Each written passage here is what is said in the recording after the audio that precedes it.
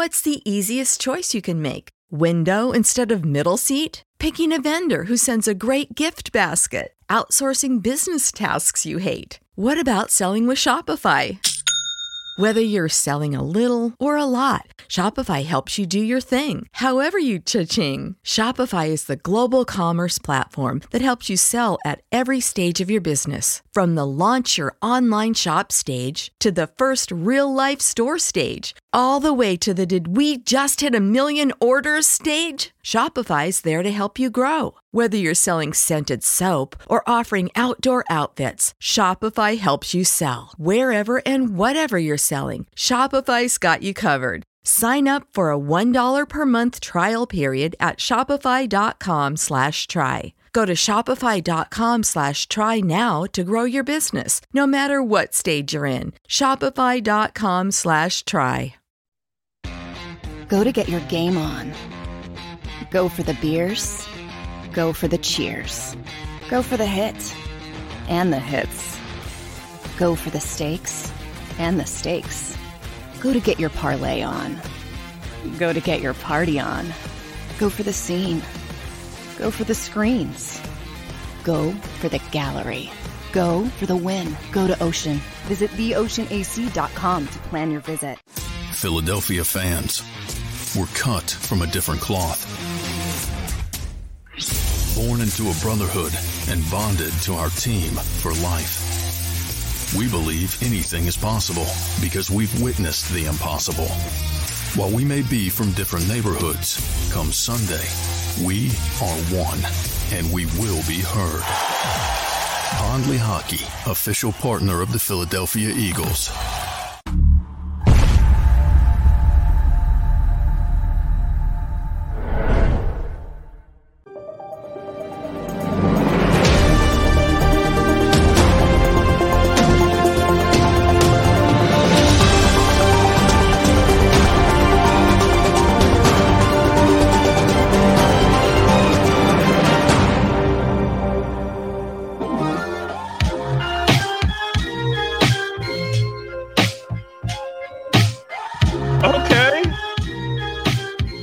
Okay. Hey, look, it may take D-Gun a while to get it done, but D-Gun will come through for you. You like that, huh? Okay. Yeah. We wait until Robert gets off the show first, huh? Oh, yeah, because, you know, Robert cut the heck out of my hair, shaving my hair, man. Look at that. Man, it look like bees stung you, man. Hey, look, trying to cut my hair fast, man. Hey, look, man. Look, Robert have been doing it like this to the beat.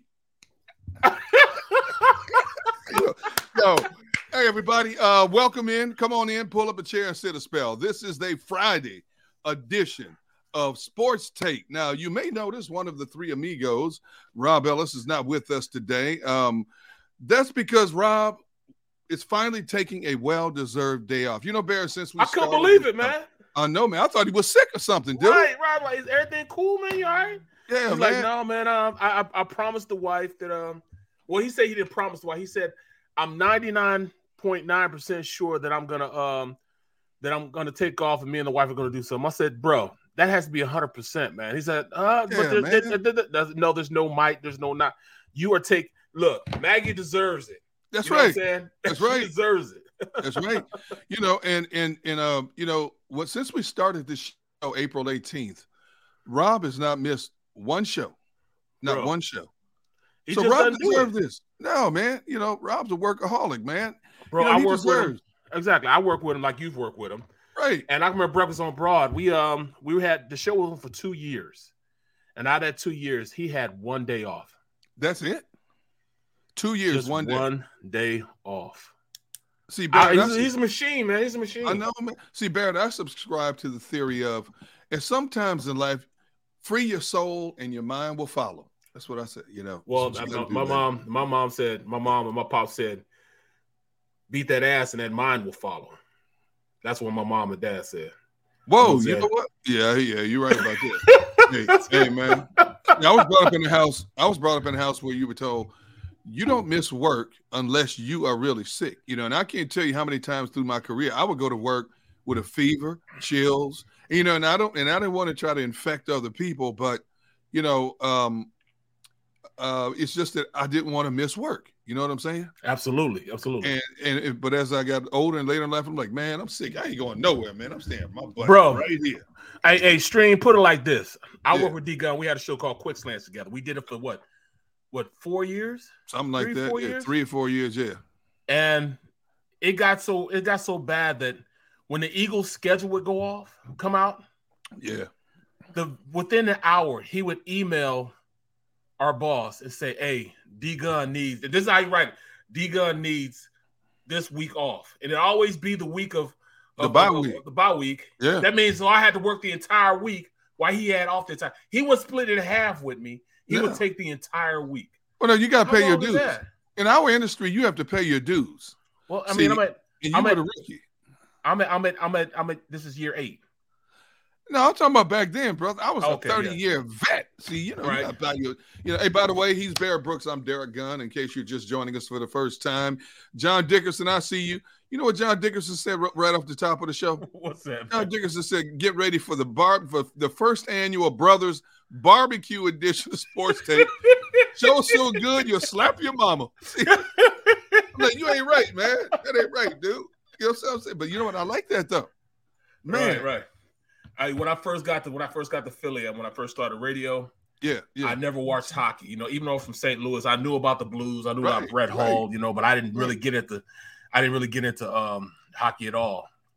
So I started getting into hockey, and then one of my boys, man, we started a show, Brothers on the Blue Line. I didn't know what was going on, but I was watching, and I knew a little bit about something after I got through, man. So I know a little bit about hockey, just a little bit. What? Brothers in the Blue Line. I mean, you were very versed. You had the Penguins for a long time. Lemieux and all those guys. Well, I go back. Spoiled. I even go back further. When I worked for CBS in Milwaukee, I covered the Milwaukee Admirals, which were an affiliate of the Chicago Blackhawks, and the Milwaukee Admirals were big in Milwaukee back then. So I had to learn hockey then, you know. And then of course going to Pittsburgh. Man, I was in Pittsburgh. When I was in Pittsburgh, it was in the heyday of Mario Lemieux. Jaromir Jagr was an 18, 19-year-old kid. Wow. Tom Barrasso, Ulf Samuelsson, Rick Tocchet, Ron Francis. Rick Tocchet? Rick Tocchet was there playing when I was covering it for NBC in Pittsburgh, bro. Yes. Wow. Oh, yeah, dude. Ulf and Shell Samuelson. Dude, I covered that team that won the Stanley Cups, man, back-to-back year. It was like watching the Lakers on skates, man. They going out. You couldn't stop this team, dude. They were so good. Bro, you know, John Dickerson, man, we got to get him on the show. That's for, according to D Gunn, Barrett went to work so he could watch movies in peace. Well, that is true. That is true, John. I ain't gonna lie to you about this. Hey, there were two things Barrett would do. I would catch Barrett doing. He either had his laptop and he's watching movies, or he would be like this. I'm like, B. Brooks, wake up, baby. Wake up. You know. Hey, so you guys, first of all, you know how we talk about Rob Ellis never takes a day off. So our producer, Xander Krause, just sent us a private chat, said Big Seals, Dan Cilio, might have the record. He's closing in on 2 years. He's never missed a show. Wow. Never missed a show in 2 years, man. See, Dan, I don't know why, Dan, he's by himself. He can't be Wally Pipp, man. That's the only reason why I don't like to take off, because I don't want to get Wally Pipp, man. I don't want nobody to come in and do something better than I do, and then I can't get my job back. That seems to be happening these days, bro. I know. I hate to say this though, man. You take off more days than the president, bro. I've not. Man, you took off your birthday. You've taken off days for your NFL games, college games you've had to do. But I make up for it. I make up for it because I do shows on Friday early in the morning when when John can't be there. I didn't say you didn't make up for it. I'm just saying. I ain't gonna give you all the props. I can't do that. I can't do that. Hey, so you guys heard off the top of the show, we had a new little piece of music to open the show. So everybody joining late. I see you, JM, John Dickerson. We know where you are every day. Jeremy Brewer, Eric Winters, Showtime, Cool Dude, William Stark, Hungry Showtime. Python. Hungry Python 1963. That's a new one. Okay. We see you in the house today. Justin Visger. Yeah, we got you. Okay. Welcome, everybody. Come on in because it's about to get crazy up in here. Rob Ellis not here, though, Barrett. It's kind of like cornflakes without the milk. You know what I mean? It's a little different. But we're going to make this happen. But see, Barrett, I was thrown a challenge earlier this week. Okay. So when we found out earlier in the week that Rob wasn't going to be here, our producer, Xander Krause, what did he look at us and say? He said, Do you guys want me sure? to get a? Yeah. You sure you can do this? Should I get a third? Should I get another host for you guys to, to kind of be the ringleader for you wild animals? And I said, you're talking to D Gunn, baby. D Gunn. It's do or die. It's do or die. Do or die, baby. Do or die. So basically to show you what D Gunn did and Barrett Brooks. So we got a show lined up today, my man. And I'm telling you, Barrett, I'm looking forward to this show because coming up at 12:30, I refer to her as the queen of basketball in this city. Dee Lynam, our colleague Dee Lynam, will be joining us to talk some 76ers basketball. At 1:30, former Giants great linebacker Carl Banks, who played with Lawrence Taylor, Harry Carson, he'll be joining us to give us another perspective of the up there in the Giants and what's going on with their team. And then our old friend Dave Zangaro, who covers the Eagles for NBC Sports Philadelphia, he'll be joining us from 2 to 2:30. So we're going to talk Eagles. We're going to talk about our power rankings, top 5 in the NFL. Barrett, it's getting crazier every week trying to figure out which teams are the top 5, man. Absolutely. Well, it's not really getting crazier because we know what our top 5 is. We already know who's number 1. We know who number 1 is, but beyond that, dude, it fluctuates every week. Yeah, it does. It's tough, This is a dog-eat-dog world, man. I mean, man. Being in that top pick, man, it's hard to get knocked off. I mean, right now we got a two-game lead on everybody. I mean, the closest competitors, two games. It shouldn't even be. We should be 3. We should be undefeated. But we walked up into Washington, and with gasoline draws on, and they lit a fire underneath us. Yeah, man. So we found that we're vulnerable if we play and give games away. Yep, and that's the difference. You know what I'm saying? We gave that game. They tried to give it back to us. Yeah, they did. All day, and we just didn't take it. Okay, so we're going to hit the football heavy this segment and throughout this show. We're going to also look at the best NFL matchups of the weekend, some key matchups coming up this weekend. And B. Brooks, I'm going to ask you a question about all these college players that are bypassing the bowl games and their team commitments to get ready for an NFL draft that's not taking place until next April. I want to get your opinion about that as well. Now, like I said, it works out too, man, because K-State might get a win because of that. Yes. They got to play Alabama. See, you ought to talk about K-State, man. I'm talking about it in general. You ought to focus on K-State, man. But K-State, I'm back. I'm rolling with K-State this bowl season, man. Okay, I'm rolling with them, man. But off the top of the show, guys, you heard a new piece of music. And as I've told you, a young man who grew up with my kids named Elvin Shabazian is an incredible music producer. He's won Grammys producing music. He's also won the Christian music equivalent of a Grammy, which is called the Golden Dove or something like that. And so I've been on him for months about, he's my boy. I've known him since he was 5 years old, him and his brother. And, he's like a son to me. And I said, man, where's the beats, dude? So he was sick this week. And told all of his clients, he said, I'm not doing anything. So when I hit him up, so he stayed up till like 3 a.m. with this beat. So Xander, if you could, I want to hear what the chat room thinks about those of us joining late. I want to hear what the chat room thinks about this possible new beat to open our shows. Xander, drop my beat for a moment, if you would, sir. Your theme song, bro? Yeah, it's my new theme song. Xander, you awake? So you always be putting stuff on him, man, and just, Where did Xander go? He just abandoned us? I guess really? So, man. Wow. So. It's like that? Okay. All right. Well, oh, yeah. Yeah, I want everybody to put your hand on your laptops, your iPads, or your cell phones, and let the vibe flow through. Because funk not only moves, it can remove. Oh, just feel it. Feel it, everybody. Perfect music for a Friday. So we need your opinion, chat room. What do you think? What do you think about the new open for the show? I like it. Barrett likes it. I love it. Rob's not here, so I'm just glad, because I'm gonna miss my. You want me to be totally honest with you? Yeah. You're gonna do that anyways. But I ain't gonna miss that music, man. I'll tell you right now, I ain't gonna miss it, man. Yeah, even Xander loves the beat, man. Right. Yo, Deion Walker said Rob needs to do the gritty to this. Well, hold on. If he can do the gritty to this, he's that dude, because I can't do the gritty to this. Look at Fitness Rebel 85 said, come on now, y'all. All right, I think it's unanimous, man. That might be our new show open, man. That's not might. That's our new show open, man. That's fire. You think so? That's fire. Yeah. I want to hear this music when we go to commercial break. I want to hear the show open. I want to hear close of the you show. You want to go to commercial break with it too? Oh yes, yes, man. I'll be all up in this music, man. Yes. Oh man. But like I said, more importantly, people jacked up. Big NFC East grudge match coming up this weekend between the Eagles and the New York Giants up the turnpike in the Meadowlands. And, Barrett, we have spent a good portion of this week, as we do each and every week, looking back on the Eagles' past success, looking ahead to their upcoming opponent. And we've talked about the Giants in depth for the last couple of days. We had my boy Jordan Renan from New York, who covers the Eagles covers the Giants for ESPN.com. Up there, gave us some great insight. But let's bring it back home to the Birds. And one thing I want to ask you, Barrett, we haven't really touched on. And I want to get a former NFL player's perspective.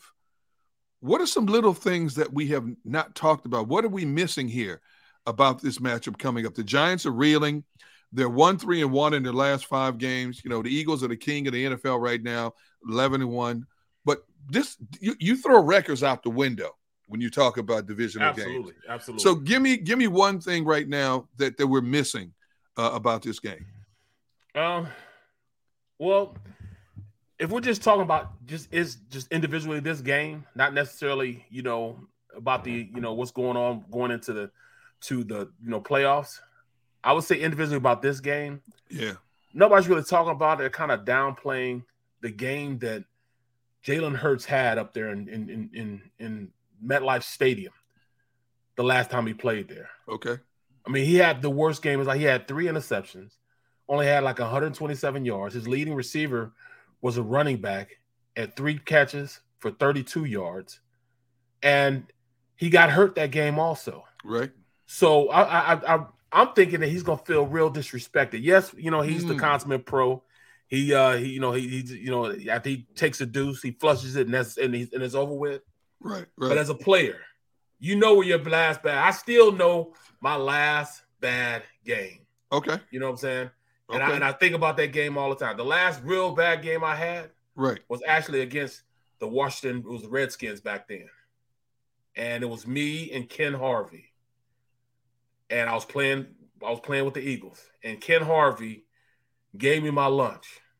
He gave me, in fact, I had never been beat so bad than Ken Harvey. Every time, Guy McIntyre and Riley McKenzie. Guy McIntyre is one of the original offensive linemen that played, and he played in that Super Bowl with Dwight Clark and the catch and all that stuff. Played guard. He was my left guard.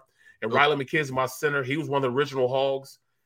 Played center for the Eagles when I was there. And it's my 4th year there. And I tell you what, he handed me my lunch. And ever since then, Riley McKenzie and Guy McIntyre will say, "Don't have me call Ken Harvey on you. Don't give me them flashbacks, I used to have." I'm like, man, you absolutely right. He gave it to me. He beat me for 2.5 sacks. 2.5 sacks in one game. He beat me and made me like it, bro.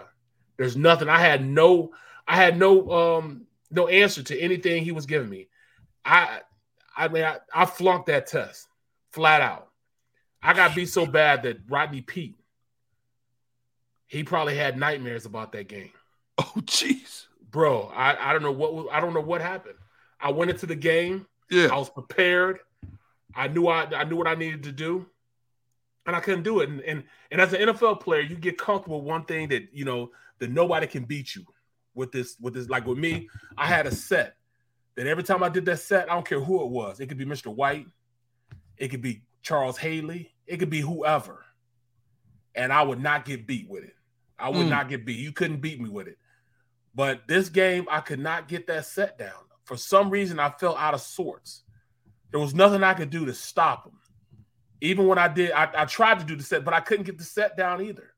He just beat me like a drum, man. And from that point on, I never got beat like that again. But it still burns in my soul, man. It still burns in my soul. To this day? To this day. Really? Ken Harvey, that was the worst game of my life. And I really think that this is the same thing Jalen Hurts is feeling going into this game. In fact, you know what? I actually got hurt that game also. I had a high ankle sprain It was second to the last game. I actually played in the next game with a high ankle sprain. I wasn't worth 2 dead flies, man. But I played. I battled. You know what I'm saying? They shot me up and I battled. I didn't give up any sacks or anything, but I was popping that game. But I still played. But Ken Harvey beat me like a drum. See, I've heard you say this the second time you said this about, Jalen Hurts still remembering a bad game. And see, I would say basically you got to flush that. That was last year. That was still an evolving Jalen Hurts. So the Jalen Hurts that we saw back then is nothing close to the Jalen Hurts that we're watching now. And I think he doesn't need any more motivation, and the team for that matter, than the fact that we are trying to maintain the number one overall record in the NFC to secure home field advantage. Right. Now, sometimes, man, I think if you go back too much, it can affect what you're doing in the present.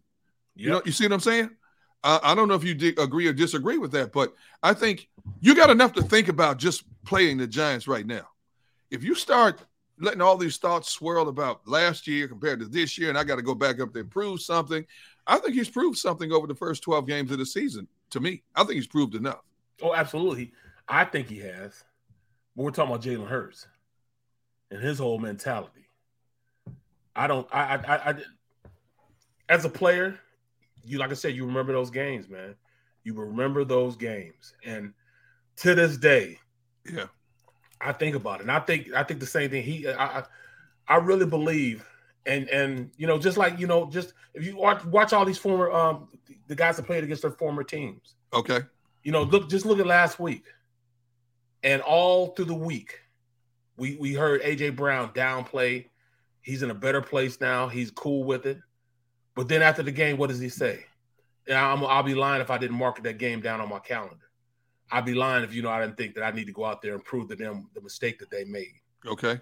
You go back again. Right now, James Bradbury, he's pissed. He's pissed. He wants to go back there and show, hey, you see what you let go? You let go an all-pro player. Look what I'm doing now. Look at me. Look at everybody that was on another team. Look at Doug. You know what I'm saying? We beat Doug. Mm-hmm. Former team beat Doug. Right. Look at even Coach Nick Sirianni and going back with the Colts and playing the Colts. Right. Oh, that's true. Okay. But Everybody that was more current. More current. If I was James Bradbury, I'd be happy as heck I'm out of New York. Oh, he's happy. Yes, he's definitely happy. But Jalen Hurts is right now is thinking, I'm not saying. Let me say, Jalen Hurts is a different beast. I mean, his whole mentality is different. Okay. But I truly believe he remembers what happened to him, and he's gonna go out there and try to redeem and show him. All right, you guys got the best of me last time I was up here. Well, look at me now. 3 interceptions. Yeah. He has 3 interceptions this entire year. He had 3 in one game. You can't tell me he isn't thinking about that. You can't tell me. He's definitely thinking about that. Got hurt that game. We were going into halftime, and he threw that interception. A mistake, I would have never thought he'd have done that. Trying to throw it in and try to crease the hole to get it to Smitty. Okay, yeah. You can't tell me he doesn't remember that, man. You know what I'm saying? The 2 balls dropped. One by the former receiver, Jalen Rager. Yep. Right there. Had it in his hands. Could have brought it down. Didn't bring it down. I mean, he remembers that stuff, bro. Because I know I would as a player. I still remember my game. So that was his worst game. I think he really wants to go up there, MetLife Stadium. He had a bad game, MetLife Stadium. He wants to go up there and rough them up a little bit. And plus, they're a Division 4 anyways. Okay. You know what I'm saying? They're a Division 4 anyways. So what do you think Sirianni's message to his team is this week? Oh, you're supposed to beat the teams you're supposed to beat, but understand it's not going to be a walk in the park. Yes, their record is saying this. They might not be that good, but this is the division. It doesn't matter. You got to come out of this with a win. Dallas is starting to catch up. We got to make sure we keep that this division tied up. We cannot lose another division game, period. We got to make this happen. And let's beat up on – right now they're living high on the hog. They've got, Dable up there. They're thinking they got everything going. Saquon Barkley has a rejuvenated career. He's going to want to go out there and dominate you. They've lost a couple of games. You know, what are they?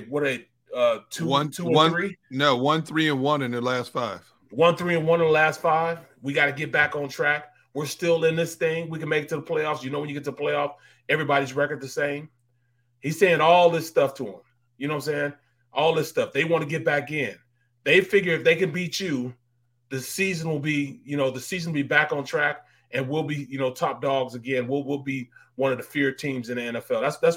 That's what the Giants are saying. So right now he's repeating all this. Look, guys, these guys are hungry dogs. They're ready to play. They got a lot to prove.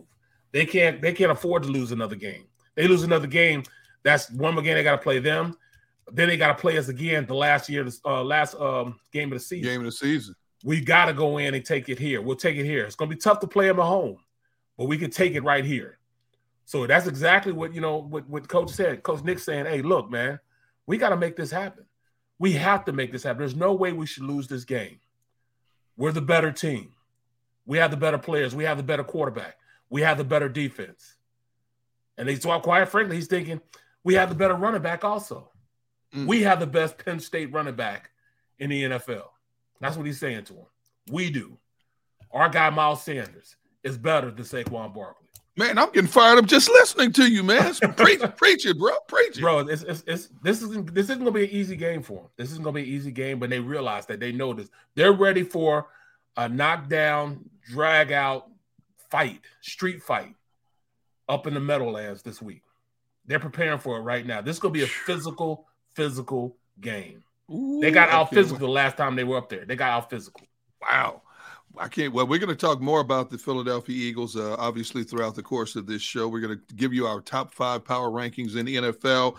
Baker Mayfield. We got to talk about this game last night, man. What was that? Baker Mayfield walks off the street, played like he was with the Rams all season once he got his feet on solid ground, man. We're going to look at some of the best matchups in the NFL. Talk about college football players who are jettisoning out of the college bowl games to prepare for a much more important entity in their lives, which is getting ready for the upcoming NFL draft. As I said on this show today, for those of you joining us late, we have former Giants linebacking great Carl Banks joining us from 1:30 to 2. Our friend Dave Zangaro from NBC Sports Philadelphia joining us from 2 to 2:30. And coming up next after this break is our friend and our colleague, I call her the queen of local basketball, Miss D. Lana will be joining us. D is mobile. We got to find out where she is and where she's going. And before I send it to break, hey, Fitness Rebel, I apologize to you. I forgot to give her a shout-out in the open. You know, she has been a loyal follower. I missed her on the shout-out. My bad. Don't hold it against me. And Barrett, while you were talking, man, and we played the beat, Ball 316 said, hey, Pootie Tang wrote that beat. You know, and I'm like, what? Pootie Tang? Pootie Tang? That's not bad. And then Taylor Walker Devine goes, somebody come get their uncles. He called his uncle. I'm like, what? Man, Rob Ellis is off today, taking a well-deserved day off. The inmates are running the asylum. He's Barrett Brooks. I'm Derrick Gunn. This is the Feel Good Friday edition of Sports Take. As we send it to break, coming up on the other side, D. Lynham. We're going to find out where she is and talk some 76ers basketball. As we send you to break, Xander, drop my beat. He going to hate you in a minute. He better be ready. Oh, yeah, baby.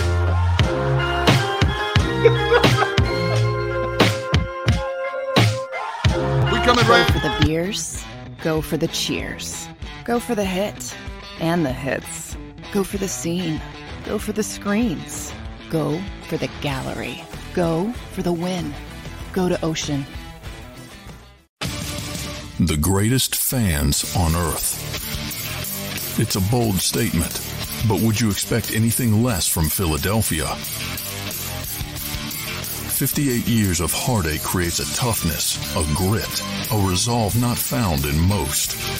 Sure, our prayers were answered, but now that we've had a taste, we're looking for more. Pondley Hockey, official partner of the Philadelphia Eagles.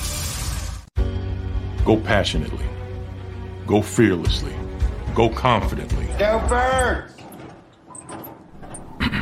Go confidently towards your goals with First Trust, Philly's hometown bank for nearly 90 years, and the official bank of the Philadelphia Eagles. We're focused on getting you over the goal line. So go with conviction. Go with trust. Go Birds! and go forward with us by your side. First Trust Bank, the official bank of Philadelphia Dreams. Oh, and go Birds.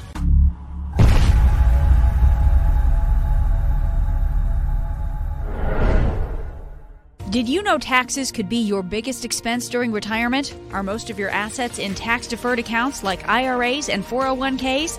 Taxes are historically low today, but we're facing significant headwinds in the future. Do you have a plan? The Thrive Financial Team has more than 100 years of experience helping people across the Delaware Valley with forward-looking tax planning. Learn how to shift your money from forever tax to no or low tax accounts. Get your Thrive Retirement Tax Playbook today.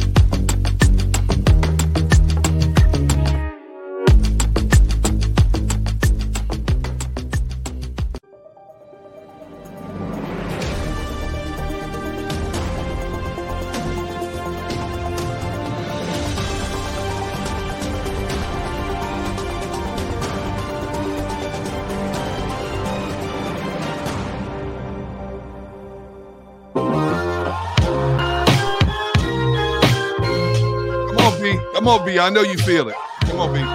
Put your hand on your computer, man, and just let the vibes flow through.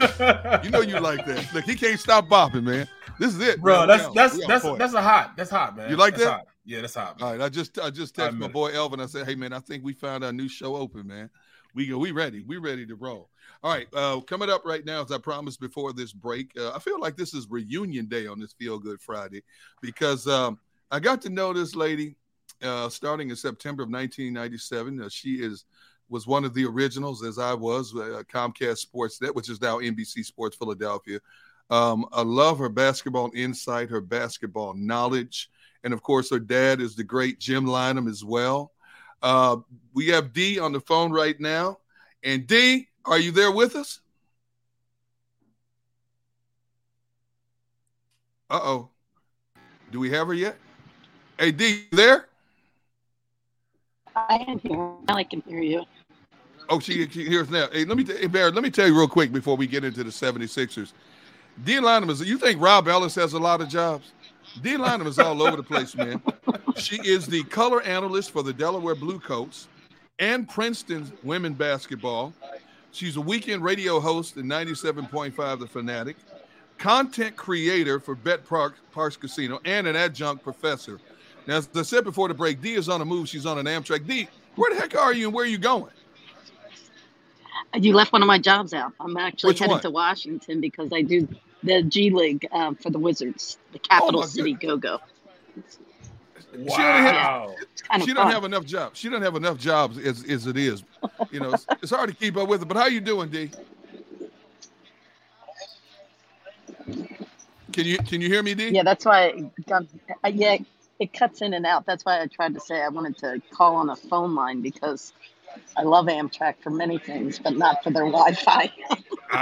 Okay. I hear you. Okay, well, we'll try to hit you at the hot spots and not the spots where they drop a D. I look at this 76ers team, and they're 12-12 right now. They're coming off of losing 3 consecutive games on the road. They haven't been healthy the whole season. What are we to make of the 76ers team at this point? Uh-oh. It's going to be one of these? Is that what we're looking to? We're looking to right now? Well, we'll try to get it back one more time. And, and Dee told me, and she did prepare me and say, hey, look, being on Amtrak, you never know where a hot spot is and where a hot spot is not. And we knew that was a problem going in. So we'll try to get back. She was still gracious enough to plug us in. Yeah. You gotta love her for that, man. But when you look at when you do look at that 76ers team, man, they just look a little old to me, man. I mean, and they just not. It's almost like the league is passing them by as far as rejuvenating and replenishing younger talent and infusing it into the lineup, man. That's what that's the way it looks to me. I may be wrong, I'm trying to give the 76ers the benefit of the doubt because they haven't had all of their pieces on the court in quite some time. And we're going to try to get D back one more time. If we can get her, great. If not, we understand because she's on the road heading to one of her 20,000 different jobs right now. I'm trying to give the 76ers team the benefit of the doubt. They haven't been healthy. Harden hasn't been there in a while. He came back against Houston, first came back in quite a while.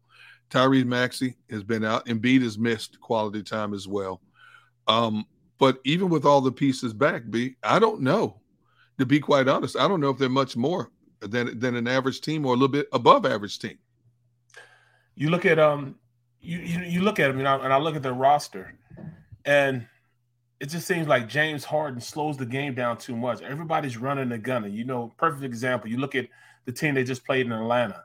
I mean, not Atlanta, even Atlanta, but, look at the team they just played in Houston. Their lineup, fast, young, vibrant, getting up and down the court, shooting threes.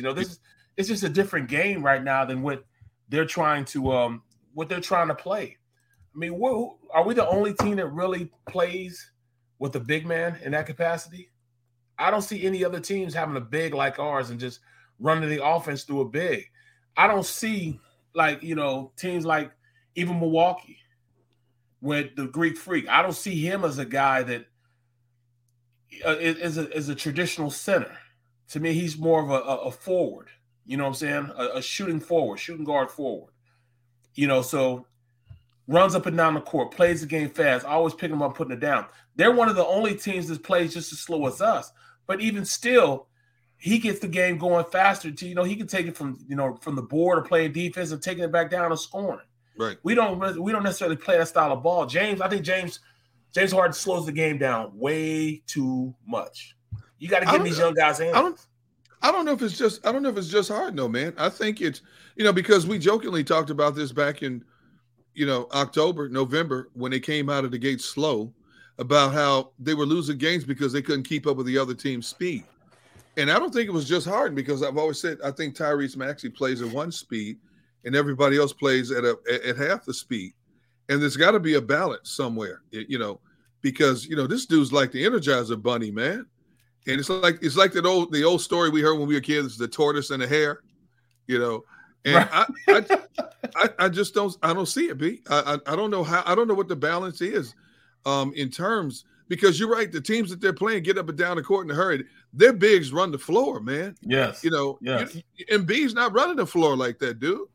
And when you consider his health history, do you really want him running up and down the floor like that? I still want him to, yes. Whether he can or not, we'll see. But I mean, we're going to see this. We're going to see. I think they play tomorrow. It's either tonight or tomorrow. They play tonight against the Lakers. So they play the Lakers, and I want to see how they adjust to that game. I mean, can they? Because I mean, the Lakers don't, necessarily, are blazing up and down the court, but they play a slowed down, monotone game now. I wanted that excitement. I want to get up and get it out. Let's go. Get the ball out. Let's go. But I mean, I want to see how they play against this Lakers team. Can you still win? Lakers, man, at this point, Davis is playing well. We see Westbrook is playing feasible. But they still got King James, man. So I want to see how they play against them. If it'll be a competitive game, and that'll turn me in the direction I need to see. When I see this game tonight, it's gonna turn me in the direction I need to see, and how they need to play. I'm still surprised in a lot of ways when you look at how bad the Lakers have been this season. They're still a big draw in the NBA, man. People still want to see King James. People want to yell at Westbrook. People want to see Anthony Davis, so on and so forth. I'm surprised they're still as big a draw as they are right now. Well, just like you said, King James is that dude, man. So, I think that everybody's turned towards, seeing the fast team like the Memphis Grizzlies. Everybody wants to see that squad, man. Moran is still that dude, man. Dylan Brooks gets up the court, pretty good. Even Big Adams will, he'll still, stick with him and get, rebound, boom, get it going, get it down the court. So, I want a faster game, but I don't know necessarily if they have that in them to do it. Wow. I'm looking at the chat, and Defuski says, sounds like you don't want to say the obvious. Doc Rivers is the worst coach in the NBA. See, I can't go there, man. Seriously?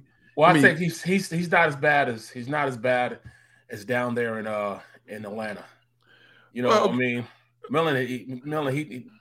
he's not doing anything to help his young guns right now. Okay. He's not doing anything. He's basically playing prehistoric basketball. When you got guys that can get out there and go, you gotta let them horses go, man. You gotta let them stallions get out there and run, man. And he's holding them back. He's definitely holding them back. But I'm not going to say that Doc Rivers is the worst coach in the NBA. When he's got a team that's 500 right now. They're the number 8 team in the East. When you got teams like Charlotte 7-18, Detroit 7-20, Orlando 6-20, you got the Spurs 7-18, Houston. Of course, the 76ers lost to Houston recently in double overtime. They're 7-18. Golden State, I know they've had their championship pedigree. They're 13-13. There's some good teams out there that are not playing that well. Now, the one team that surprised me so far is Utah, which has gutted its team and started from scratch. Yet they're 15-12 right now. They're the number 6 seed.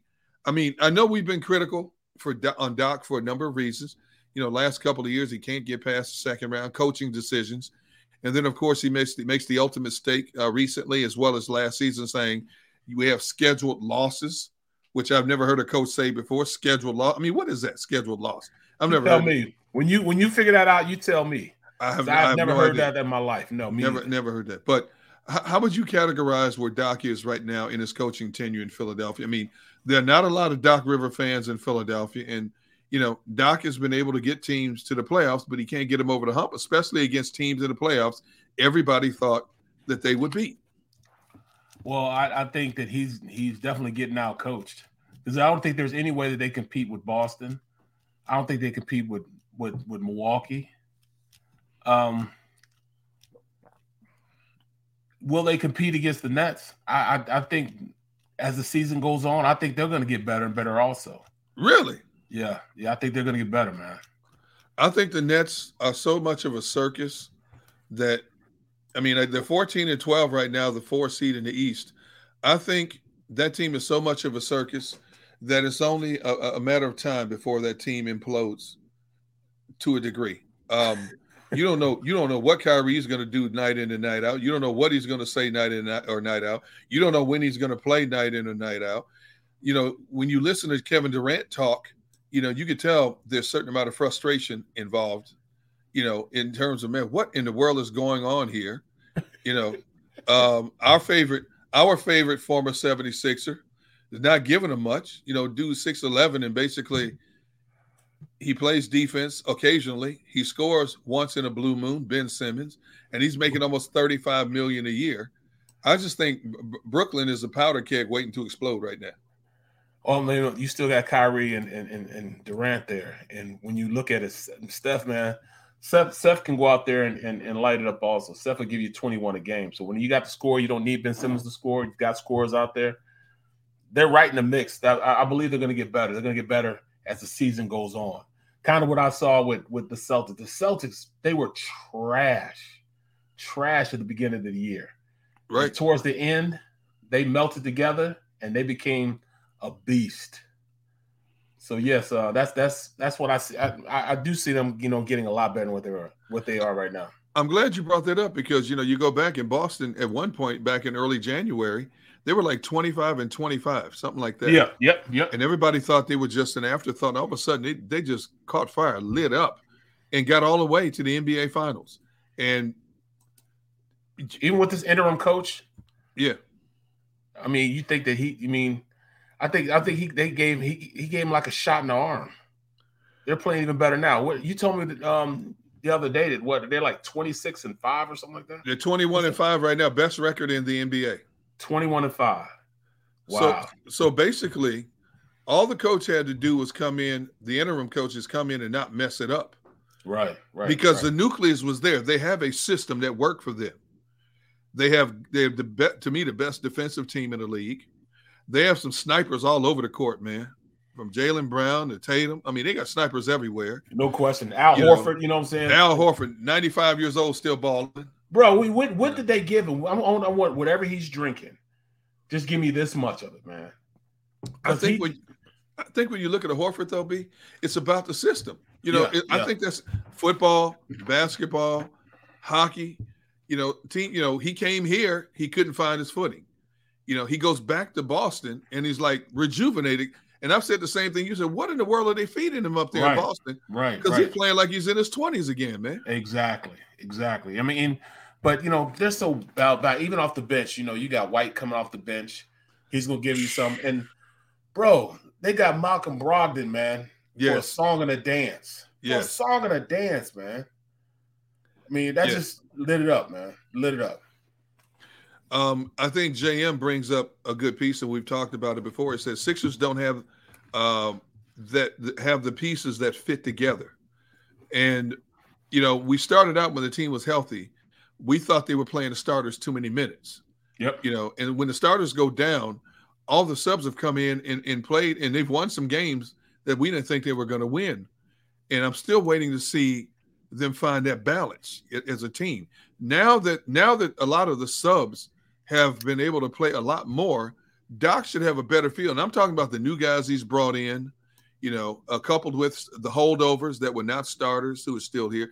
He should have a much better grasp of what he has and how to deploy. But see, and there lies the problem. That's where I see the big problem is. I don't think Doc knows what to do with these younger guys, man.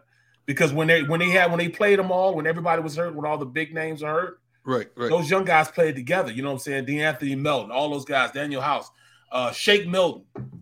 Now that James is back, Shake won't get any more burn.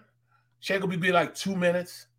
He'll get in. What I'm saying? He got to play him more. Yes, he gives you a lot more than that, man. D'Anthony Melton, he gives you a lot more than what they're trying to give him. PJ Tucker plays way too much. I was going to ask you, do you think Tucker should still be starting at this point? No. Because honestly, I don't think he should be starting. I think there's a role for him as a defensive. I mean, he's averaging, 3 points a game, playing 20-something minutes a game? And he's not doing anything for us defensively.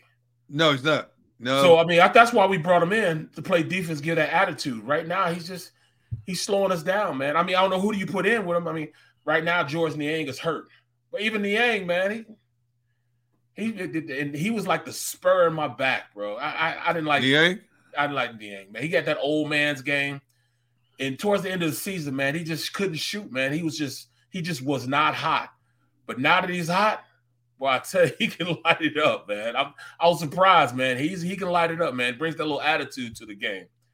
So I still can't figure out why Matisse Thybulle can't get more run. Now, okay, we don't like his overall game in a lot of ways, but still, this dude's averaging 11 minutes a game. He's averaging 1.5 points per game. I think there's a role for him. I think there's a place for him, but he's got to get in the groove. And when you think about a game of basketball, there are minutes, first quarter, second quarter, third quarter, where you can insert him to give you some minutes to let your starters get a breather, man. I mean, why do you have him on a team if you're not going to use him? Well, I mean, this comes from Doc, man. And you know who I'm reading, and William, was it Bernie? Doc has CP3, JJ Redick, DeAndre Jordan, Blake Griffin, and Jamal Crawford, all in their prime and couldn't get out the West. All in their prime, man. Man, think about that lineup right now. I mean, Blake Griffin in his day, come on, man. Yeah. Mr. Excitement, man. Mr. Excitement. JJ Redick could light it up. Yeah. DeAndre Jordan was a force in the middle, bro. Yeah. A force in the He had teams coming and begging him to play. And he couldn't do anything with him. CP3 young. Come on, bro. Chris was that dude when he was young, man. Yo, William Stark says, Barrett, I'm 69. still think I can move my feet better than George Niang. I'm not saying that old man's game. That's cold-blooded, man. That's cold-blooded. But he can light it up. He's been lighting it up, man. He gives nothing to you defensively. They're going to run right past him. You know what I'm saying? But he's going to jump in your face after you hit. He's going to jump in your face and make you fall out. He'll try to do that, bro. Yeah, man. You know, we watch enough basketball around the league to know that there's every team in the league has a guy or two or five that are not going to give you much defensively. But the name of the game is put the biscuit in the basket, right? Right. That's the name of the game. You know, and I'm not a big fan of George Niang's overall game. I'm like, when he plays defense, I'm like, what's he doing? He looks like a matador, man. He letting the bull run past. What's he doing? What's he doing? Niang, I've seen Niang do this, man. Right. I'm like, seriously? But he's not the only one. But I do think because of his ability to bombs away, that you got to implement him more, man. The name of the game, you got bigs all across the league now. Instead of posting down low, they're stepping out beyond the arc, popping threes, man. Some of your best long ball marksmen in the game are big men now, man. So, get Niang out on the wing, man. Let him float around. Let him, his shot is that corner three, man. Set him up. Let him bomb away to hopefully free. If he's on a roll, free up somebody else around the perimeter. You may find somebody camping underneath that's not being guarded because they're worried about him busting threes from the corner, man. The only thing about that, man, they're not going to do it because James is going to keep the ball up top, dribble to one side, dribble to the other side, dribble to one side, dribble to the other side, and then eventually get it to Embiid. That's it. Game too slow. Or he's going to drive to the hole and flop. Come on, man. I need a little more than that. Well, I need a little more than that. I need some speed. Now, I truly believe if you take the ball out of his hands and make him a setup shot guy, bro, I think he'd be dangerous, man. I think he'd be dangerous. You got to speed the game up. He wants to be – he's a ball-heavy guy. I think Deion Walker puts it perfectly right now. Doc is a playoff coach, not a championship coach. Wow. It's hard to argue against that, man. No, you're right. You're right. I mean, he won a championship in Boston. He won one, but still, how long ago was that? You look at what he did with the Clippers. He had a couple great Clippers teams that didn't go very far. Absolutely. You look at what he's had here in Philadelphia. He's had teams that were good enough the last couple of years to at least get to the conference finals. Didn't get there. But I wonder sometimes if are we a little too critical of Doc? Are there times when we're too critical because he has frustrated us so much in recent memory? That's exactly what it is. He's frustrated us so much. I mean, at least I was listening to Howard Eskins. Yeah. Yesterday. I know you shouldn't do that too much. But Howard, man, he made some great points, man. He was like, what is this team? At this point, the team is too slow. He said maybe you need to think about trading an Embiid. I mean, what does Embiid bring to the table that you can't, get two or three other players with? Right. So I don't know, man. I mean, at this point, I don't know what to think of this team. I don't know what they got going on. Well, the good thing is their next 2, 4, 6, 7 games are at home. They have the Lakers tonight. They have Charlotte on Sunday, Sacramento on Tuesday, Golden State Friday the 16th, Toronto Monday the 19th, Detroit Wednesday the 21st, Clippers the 23rd. And the good thing about it is there's no back-to-back games over that time frame. So they have plenty of time to rest up. And, and hopefully, they'll get, James Harden will get more acclimated. James obviously wasn't happy with his performance down in Houston. So he'll get more, get back in the groove. But, Tyrese is coming back. So there's no excuse for this team not doing well over this next stretch of home games when you look at who they're playing. The Lakers, Charlotte, Sacramento, Golden State, Toronto, Detroit, and the Clippers. So they have a chance to go at least several games over 500 before this homestand is done. Well, John Dickerson has another. If they trade Embiid, what's the draw? And they asked Howard that And he said, well, I don't know. We can just get something. That's not legitimate. Get something. You can't just get something. No, you're not trading Embiid just for something. You have to have an impact player come. If you trade a centerpiece like Embiid, you have to have an impact player or two. I'm not trading Embiid straight up. First of all, I'm not trading him just straight up 1-for-1 on a player. I've got to get multiple players. When he's healthy, he's still considered the best big man in the game right now. No question about that. The problem is, when is he healthy? I mean, he comes out of the gate nicked up. He had the plantar fasciitis problem. He has the knee issues. Whoever takes on Joel Embiid is going to have to take all that into consideration. But I don't think there's any way the 76ers trade Embiid before this season. I think they have to go one more run to see how far they can go. They're definitely going to do that. Yep. Yeah. They revamped the roster. They brought in new pieces. We thought it was a much better nucleus. It has struggled to find its way, obviously, because the focal point of this team has not consistently been on the floor due to injuries. I don't think there's any way, shape, or form they trade Embiid before this season is all said and done. No, I don't think so either. I really don't. But, I mean, that's the direction that this team is going right now. I just don't know how you can legitimize having certain people out there not developing your young talent. I just you need to develop your young talent. You know what I mean? I'm not saying Furkan, is the end-all cure-all, but we don't know what he is. Maybe we do know what he is. He's just not enough. We need Shake in there a little more. Let's just start getting these young guys. Thibault, let's get out there and see if he can play some quality minutes more so than he's been. Those guys aren't even breaking a sweat out there. Well, I, like many, will be watching the 76ers game tonight while I'm, wrapping kids' presents, man. My wife got me on gift wrapping duty. You know what she told me yesterday? That's 3 nights in a row then, right? 3 nights in a row, yes, and still got a long way to go. And well, hey, you don't have to wrap mine, okay? I don't? No, I'll tell Trish she said I don't have to wrap you. Okay. But I will tell you this. It ain't personal, it's business. If you get a gift from me and it's ticking, just submerge it in water first before you open it. That's all I'm asking. That's all I'm saying. I don't want nothing to happen to Sanji. Okay. All right, we're going to step aside right now at this time. And as I told you, unfortunately, D. Lynham, she was on Amtrak heading down to D.C.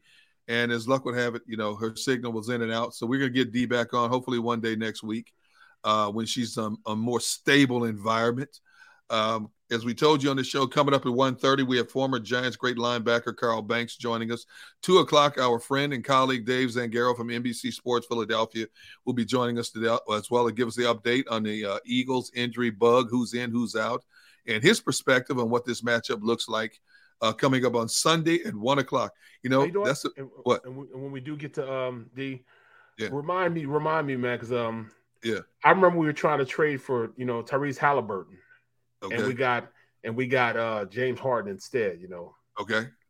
I mean, you want me to remind you of this next week when I can barely remember yesterday? Yeah, man, because you write things down. I write things down, but then I throw it away, man. Man, I got notes everywhere, man. Right, but I was telling you that's a bad trade right there. I mean, we should have traded for him and instead of Harden. That's what really. Ooh, yeah. Why? Why do you say that? I mean, you just got a new guy. I mean, new infused. The guy can go out there and can average 21 points a game. Yeah. Plays a faster. Imagine him and Tyrese Maxey together in the backcourt. You couldn't slow it down. Yeah, you're right. Couldn't slow it down. Yeah. Averages 11 assists a game, 19.4 points a game. Right. 4.6 rebounds. 46.9% from the 3-point line. I'm just saying. That's what I'm saying. Man, what I was going to tell you before, my wife told me last night, she goes, I mean, when it comes to gift wrapping and stuff, I'm like, why am I wrapping all these gifts? She goes, hey, I buy, you wrap. I can't argue with that. I can't argue with that. I'm going to tell you something. I'm going to be honest with you. And my family laughs at me, man. I do not know how to Amazon Prime and all that stuff, man. I go nuts doing that stuff. My wife is the best of the best when it comes to getting all the sales, all the deals. This woman is like she is not a shopaholic, but dude, she is so insightful when it comes to that stuff. I would mess up, man. I'd be paying double and triple prices for stuff, man. Probably have to send them to the wrong address. You know, I'm glad she does it. You know, because I can't do it.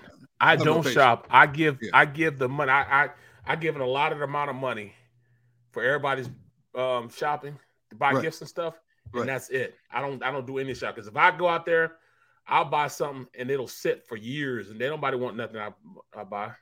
They never want anything I buy. Hold up, man. You don't buy gifts. You just give money. No, I give money to Sanji to buy. Sanji. I was gonna say just to people. I'm like, come on, man. What's your Christmas spirit? My Christmas spirit is I'm giving the money to Sanji, and Sanji goes and takes care of everything. Yeah, see, that's what I do. I don't want any parts in buying, and I drive my family nuts because every year they ask me, "What do you want?" And I'm like, I have no idea. I don't know. And they're like, Dad, you have everything you want. And I don't. My kids say the same thing. I have everything. Yeah. You know, I'm not a big technology dude. I don't, all that stuff. So I did put certain items on my list this year, and they were like shocked because my wife starts this in October, right? She sends out a mass text, group text to the family. Yep. Hey, I want your Christmas lists now. In October, late October, early November. And usually I'm the last one because I have no idea. You know what I tell my people? I tell them, you know what? Just give me gift cards to Cabela's. I shop at Cabela's all day. Yes. I'll walk around and shop at Cabela's and buy stuff all day.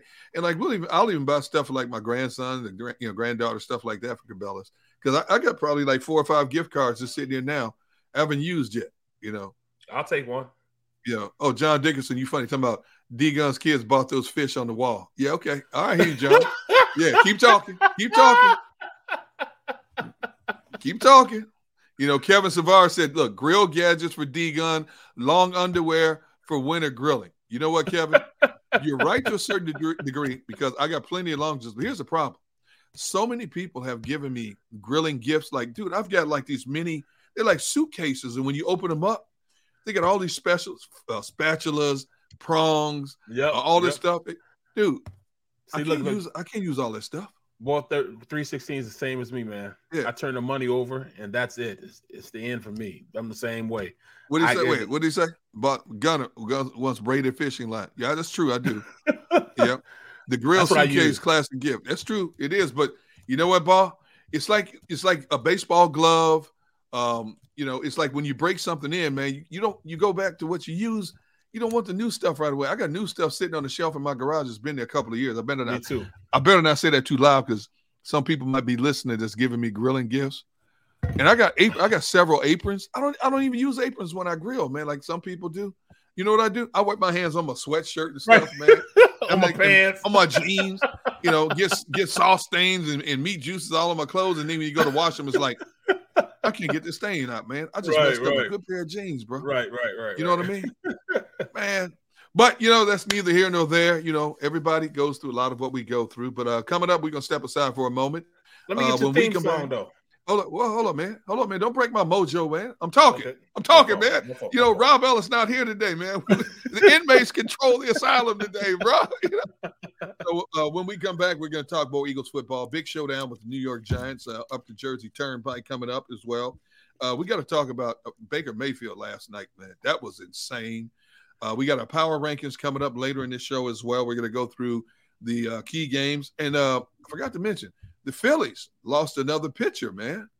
Another pitcher's gone from the Phillies arsenal. That and more coming up on this Friday. Feel-good edition of Sports Beat. Sports Take. He's Barrett Brooks. I'm Derrick Gunn. Say it. Fuck that beat, baby.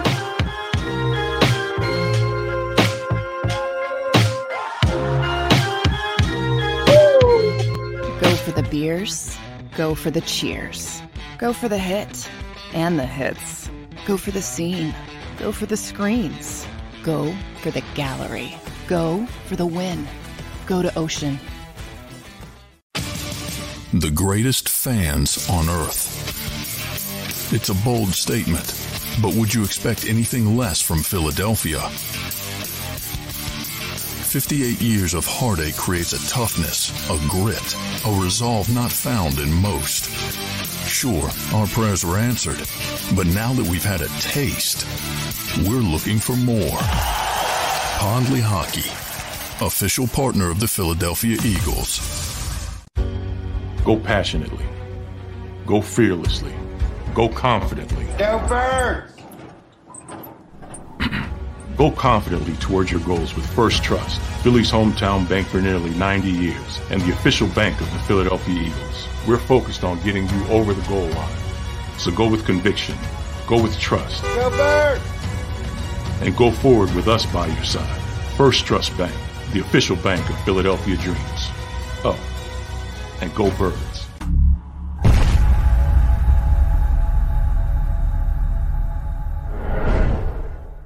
Did you know taxes could be your biggest expense during retirement? Are most of your assets in tax-deferred accounts like IRAs and 401ks? Taxes are historically low today, but we're facing significant headwinds in the future. Do you have a plan? The Thrive Financial team has more than 100 years of experience helping people across the Delaware Valley with forward-looking tax planning. Learn how to shift your money from forever tax to no or low tax accounts. Get your Thrive Retirement Tax Playbook today.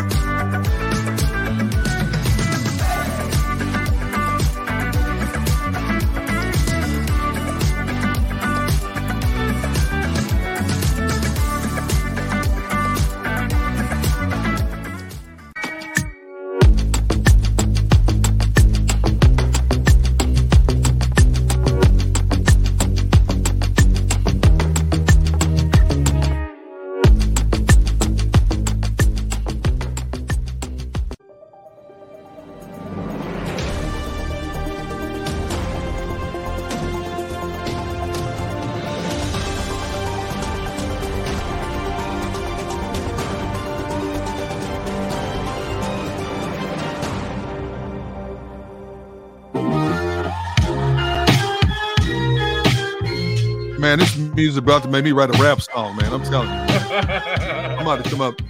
I'm about to come up with a rap song. Look at Richie Mack said D Gunn dressing like Training Days Denzel Washington. Come on, man. Really? Really? That's all right. King Kong ain't got nothing on me. He's Barrett Brooks. I'm Derrick Gunn. As we told you off the top of the show, Rob Ellis finally took a much-needed day off, a well-deserved day off today. And I like everybody in the chat feeling the music, B.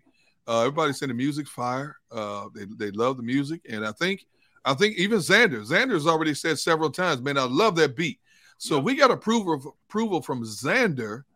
You know what's happening now. Rob's going to come back Monday and be like, what in the world is happening here in terms of what happened to our game show music? Rob, game show season over. Gone, baby. It's over. We're hitting a whole new era. Sports take. We taking the show to another. We taking over the cartel. See what I'm saying? So, but we got a big game coming up this weekend up the Jersey Turnpike. The New York Giants hosting the best team in the NFL right now, the Philadelphia Eagles. And Barrett, you talked earlier in the show about the mindset of both coaches going into this game. What Nick Sirianni's telling his guys. What Brian Daboll has been telling these guys, and I've been looking at this matchup real close, and in a lot of ways, I think this matchup is similar to what the Eagles just faced against the Tennessee Titans. Now, Tennessee was I should say a combination of what they went through with Tennessee and Green Bay. Yeah. Tennessee was good against the run, porous against the pass.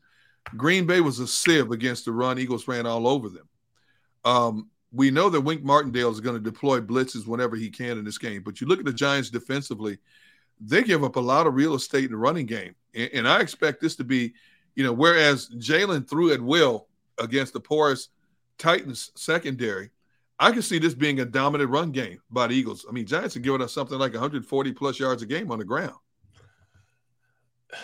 This should be a field day for Miles Sanders. Boston Scott.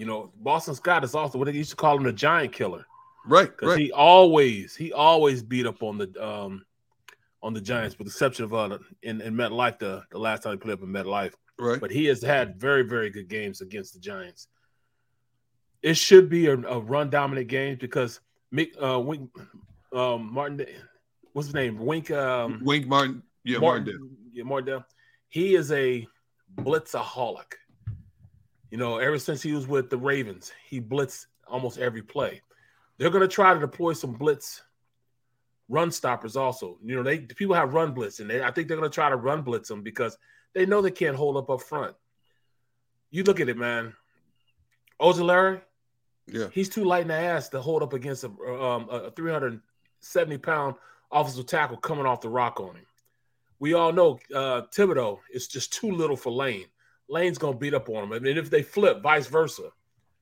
Our tackles are too good on the outside to not run against those little bitty guys. So they're going to try to bring in more number counts. But when you do that, there might be somebody free, so you can account for everybody, but not for most guys, but not every guy.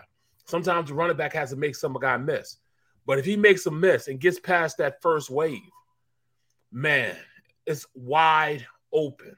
Because when you blitz, you're taking a chance. You're taking a chance that if they blitz, if they get in behind that blitz, it's over. So that's why I think it's also going to be a big game for our slot receiver. You might, this is a game that guys like Zach Pascal, Quez Watkins can have big games because they'll have sight adjustments. Sight adjustments are routes that you break off when you see a blitz and your guy, and when they say a wide receiver's guy, when your guy comes, and it's not like you're going to block him or anything like that, but once this guy that you're responsible for disappears, that means that you have to run a blitz route to counter it. So wherever he leaves, you got to go occupy the space he just left. So you become the blitz target. So you throw to the guy that just departed from where he just departed from, and you go into that area. And nobody's there in that area because they just sent a blitz. So if you can get behind that blitz, man, I'm telling you, it's wide open. You know what I'm saying? Live by the sword, die by the sword. Wink Martindale has done that his entire career. He lived by the sword. He believes in his guys getting there. Especially in Baltimore. At least creating havoc. You know what I'm saying? At least making, Jalen Hurts uncomfortable back there. But one thing we know Jalen Hurts does, he thrives in being uncomfortable. You can't just blitz him and not think that he can just get away from the blitz also. Right. When you blitz, you go man to man. That means you turn your back to the quarterback because you have to cover the guy that's in front of you. So you're not paying attention to what he's doing. And he's the type of quarterback that make you pay if you blitz. You get out of your rush lanes, he will make you burn. He will get out there, and he's not going to just run for a first down. He's going to take you like 20, 40 yards. He's that quick and that fast. And you can't – I mean, it's foolish. I look at teams that have this – they try to put a guy on to be in charge of him. A guy that, that can – a spy. Spies make no sense to me because if you have a spy, he's got to be just as fast as the quarterback. And when you spy Jalen Hurts, if you're not running a 4.5, it's all for nothing because he's going to juke you and get by you and run it and take it for even more yards. So imagine them trying to spy with Jalen Smith, the middle linebacker from Dallas. Unbelievable. I mean, that would be amazing. If they were to spy him. Because if they were to spy him, bro, it'd be all day. They'd be making first down. He might have 160 yards. You know what I'm saying? At least Walker against Green Bay, Walker could actually run with Jalen a little bit. And you see how he made him look. Right. There's no way Jalen Smith can run with him. So, man, I almost hope they do blitz. In fact, I almost pray they blitz because Jalen is smart enough to get the ball to the open receiver. And he's athletic enough that he can get out of the pocket and make you burn for turning your back on him down the field and him running for a first down. I couldn't agree with you more. And I don't think there's any way, shape, or form that the Giants can stop this Eagles running game. But let's say that it's one of those weird Sundays. I don't feel comfortable if the Eagles have to throw the ball. Them NFC East Sundays. Yes, exactly. I feel I'm real nervous if the Eagles have to pass more than they run because of the Giants' ability to blitz. And you're right. I agree with everything you just said. Jalen is smart enough to figure it out, but the reason the Giants have won 7 games is because of their ability to catch opponents off guard, and even quality quarterbacks not knowing where the blitz is coming from. Now they've struggled a little bit recently, but I think that makes the game a little bit more even if somehow, some way, the Giants force the Eagles pass more than they run the ball. No, I invite You don't think so? that. No, bro. Really? Their best corner right now, yeah, is Fabian Moreau. Yeah, good point. Yeah, he couldn't cover when he was at UCLA, let alone in the NFL. I invite that. Please do. I remember when he was in Washington. Please blitz and have him one-on-one against AJ or one-on-one against Smitty. Oh, it'll be a field day. It'll be a field. They may have 400-yard passing. He's their best corner right now. I'm looking at Fabian Moreau is their best cornerback right now. They're gonna have guys starting like two rookies right now. Dane Belton, he might get some run. Who else is it? Nick McLeod. Who? Rodarius Williams. Yeah. Huh? I invite that. Please do. Because their 2 starting corners are gone. Adoree Jackson, he's out. Darnay Holmes, he's out. You got these guys out there trying to cover A1 receivers. And A1 receivers out there. These aren't just like a number 1 and a number 2. This is a number 1 and another number 1. Please wink. Please blitz. Because if you blitz, that means you got one-on-one on the outside. And there's nobody in the league that can cover Smitty man-to-man like that. He is so dynamic in how he gets off the ball and creates separation. And we all know that A.J. Brown can Debo anybody. He's catching balls off defenders' shoulders. This should be a game where if they blitz, it'll be their business mistake. And Rick Martindale knows if he blitz, they're going to get open. And if he stops blitzing, they're still going to be open. Are you saying the Giants secondary is worse than Tennessee's? Oh, way worse. Worse than Tennessee's? Way I didn't think it can get much worse than that. Way worse than Tennessee. Way worse. None of their starters are there now. I mean, Fabian Moreau is their best corner. Wow. It's going to be a field day if they do that, bro. I'm telling you. Trust me when I say, hey, Stream, remember I said this. Fabian Moreau's their best cover guy. Yeah. If they blitz in the frequency, I think they're going to blitz, and they usually been blitzing like 40-something%. If they blitz like that, this offense will have a field day in the air. They won't have to run the ball. They won't have to. There'll be so much separation between them and the receivers. It'll be crazy. I'm looking at the Giants' last 5 games, and as we've talked about, they've gone 1-3-1 in their last 5. Seattle, they gave up 27 points. Washington against Houston, they gave up 16. Against Detroit, they gave up 31. Dallas, they gave up 28. Washington, they gave up 20 points. If Detroit scored 31 on them, what in the world are the Eagles going to do? Because when you're blitzing, you're vacating places that would be wide open in the middle of the field. But this also means that the backs have to be on hit. They have to be on the one. They got to understand where their blitz coverage is coming from, where they belong in the blitz fits. They got to have a great game also. So this should be a game where, hey, Boston Scott and Miles Sanders, you got to be on your P's and Q's.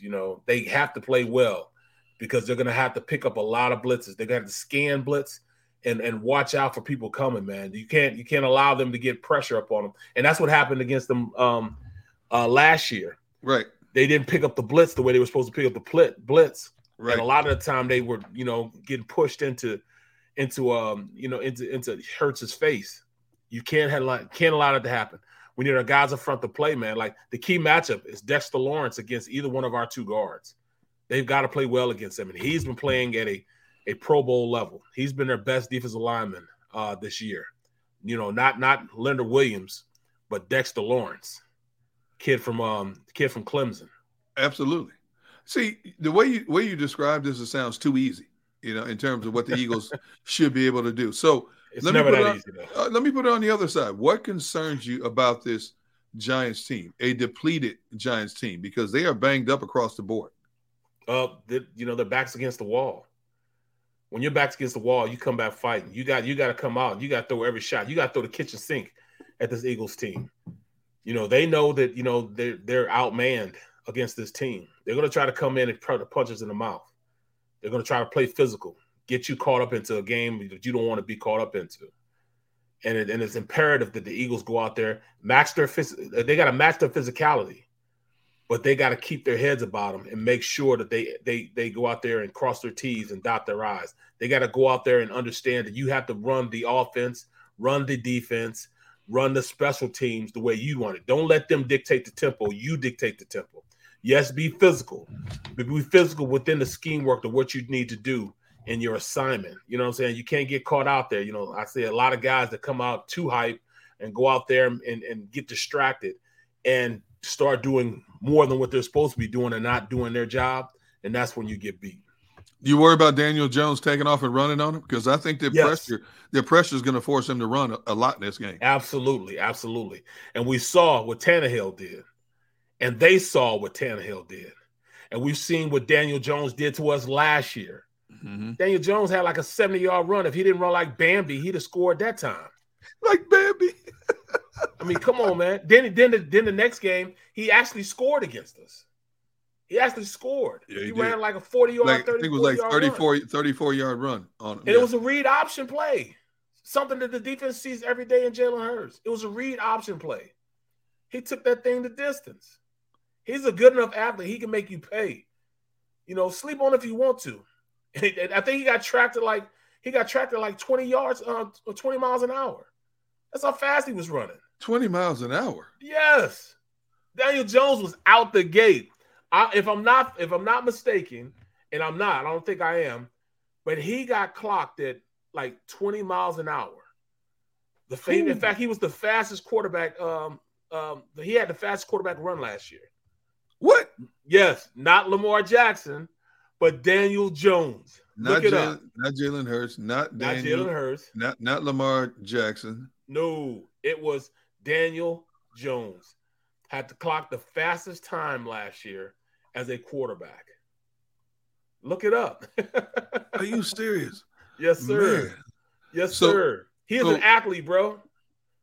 So if they control Saquon, they have him right where they want him? Absolutely. Because he is the offense. Plus, he's hurt. I think he's got a neck stinger. We don't know if that's smoke screen or not, but from what we told, Brian Daboll said he's got a sprained neck or something like that. But yeah, I look at that as a smoke screen because even though Saquon hasn't come close to 100-yard rushing in the last 3 games, he's still that dude. You know what I'm saying? The way he's been playing this year, he is still that dude. Bro, he's playing at a great level. And he's playing with guys that some of these guys shouldn't be in the NFL. Like a couple of their players on the offensive line should not be in the NFL, bro. Oh, that bad. For real, yeah. They're playing with second and third teams. In fact, they got old Jack Anderson. Remember Jack Anderson? Absolutely, yes. He was here. He was in camp this year, I think. He was in camp this year. He's playing for him. And best believe he's getting up all tape. He's getting up all tape to the defensive line. Hey, this is what you got to do with this. Make sure you do that. You know what I mean? We look at what this Eagles team has accomplished up to this point. 1 loss. You look at the variety of ways they arrived at this destination. What has impressed you the most about the overall demeanor and makeup of this team? Not just one player, but collectively. The Eagles or the Giants? The Eagles. Collectively, I just think that they have one goal. Everybody has one goal. A lot of times you have teams where guys have their own individual goals. I don't think this team really lets those type of things dictate how they play. They have one goal. Their goal is to be the best team they could be. They don't necessarily worry about, just like, for instance, like the offensive coordinator. Shane does not think, or does he try to formulate things right that try to counter what the team does. he works on, for the majority of things, stuff that he had to work on from the previous game. He tries to get his offense better at going out there and being the best version of them. You know what I'm saying? Running the best plays that fit them, what they feel comfortable with. Yep. Yes, they'll have a game plan in which they go in and try to, dictate tempo against them. Like they're bad against the run. They'll have a heavy run, focused on what they bring to the table. But it's more so what they do best and not necessarily what the defense is doing best. On the opposite side of the ball, I think that, Gannon does it the opposite way. Gannon sees what they do best, and he wants to stop that. Of course, on the defense side of the ball, you have to do that. But he now has people in place that he can use. Like there used to be, everybody wanted to stop the run. Yes, they can stop the run now, the guys up front. So how are teams going to counter that? Teams are going to counter that by, all right, we're going to put heavy formation out there. We're going to have 2 receivers on the field. We have 2 tight ends on the field. I want to see if you can cover our tight ends. I want to see if you can cover our receivers. If your corners and linebackers good enough to cover them.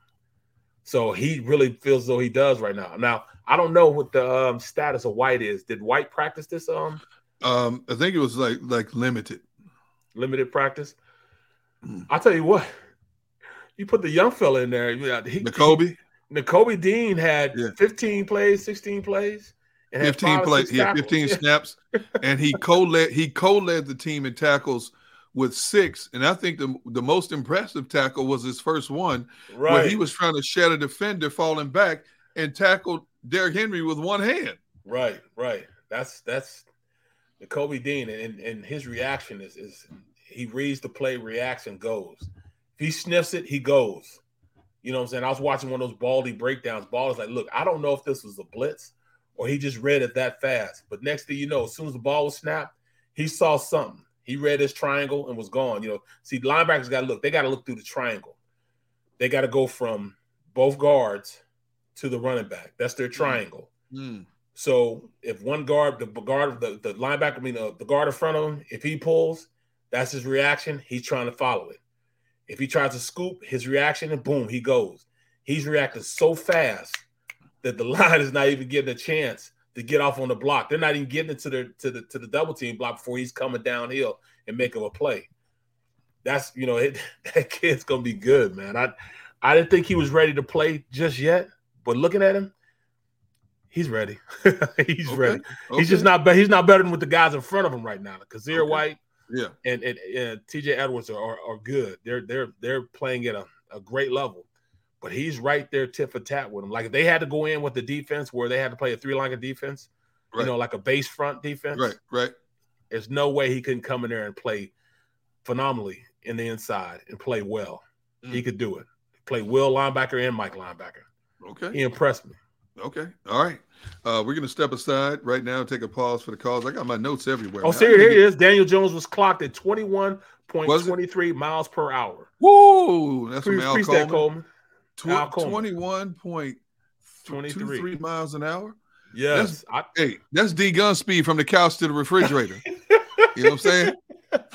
All right, we're going to step aside for just a moment and take a pause for the calls. Coming up next, we have former Giants great linebacker Carl Banks, who will be joining us to give us his perspective, his insights on the New York Giants and their struggles as of late, and do they have a fighting chance against the Philadelphia Eagles? That man right there with the Viking mug is Barrett Brooks. I'm Derrick Gunn. Rob Ellis off today, finally taking a day off. He hadn't taken a day off since we started this show April 18th, but he's taking a well-deserved day off. This is the Friday feel-good edition of Sports Take, which we have a potential new open show music. Xander, pump that beat, baby, as we go to break.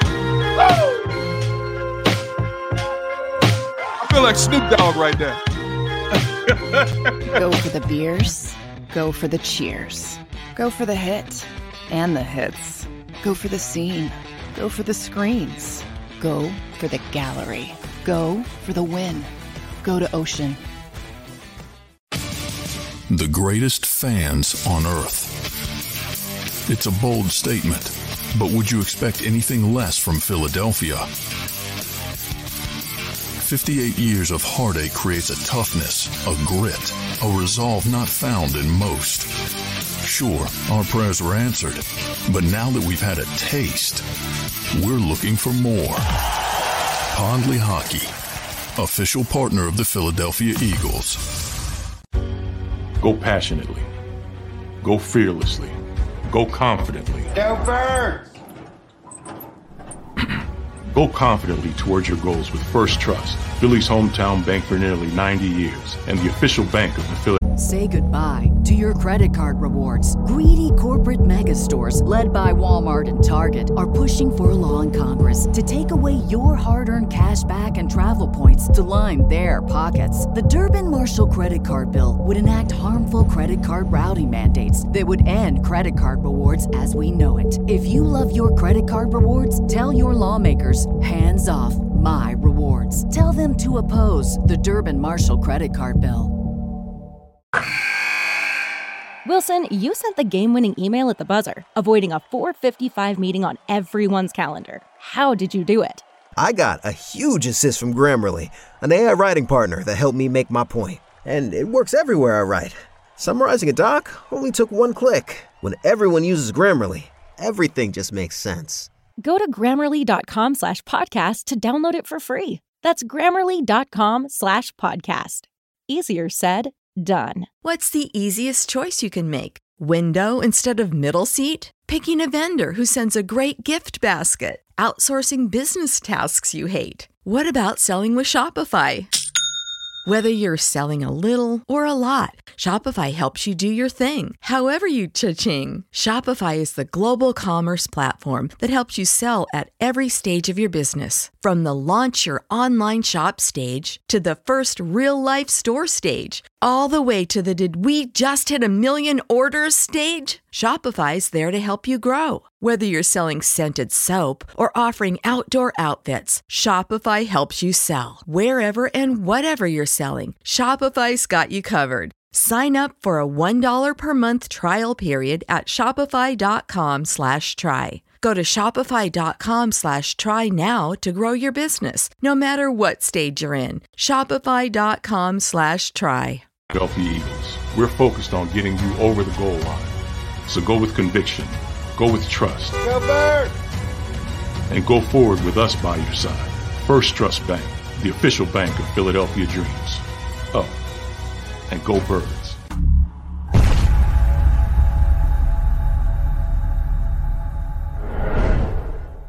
Did you know taxes could be your biggest expense during retirement? Are most of your assets in tax-deferred accounts like IRAs and 401ks? Taxes are historically low today, but we're facing significant headwinds in the future. Do you have a plan? The Thrive Financial team has more than 100 years of experience helping people across the Delaware Valley with forward-looking tax planning. Learn how to shift your money from forever tax to no or low tax accounts. Get your Thrive Retirement Tax Playbook today.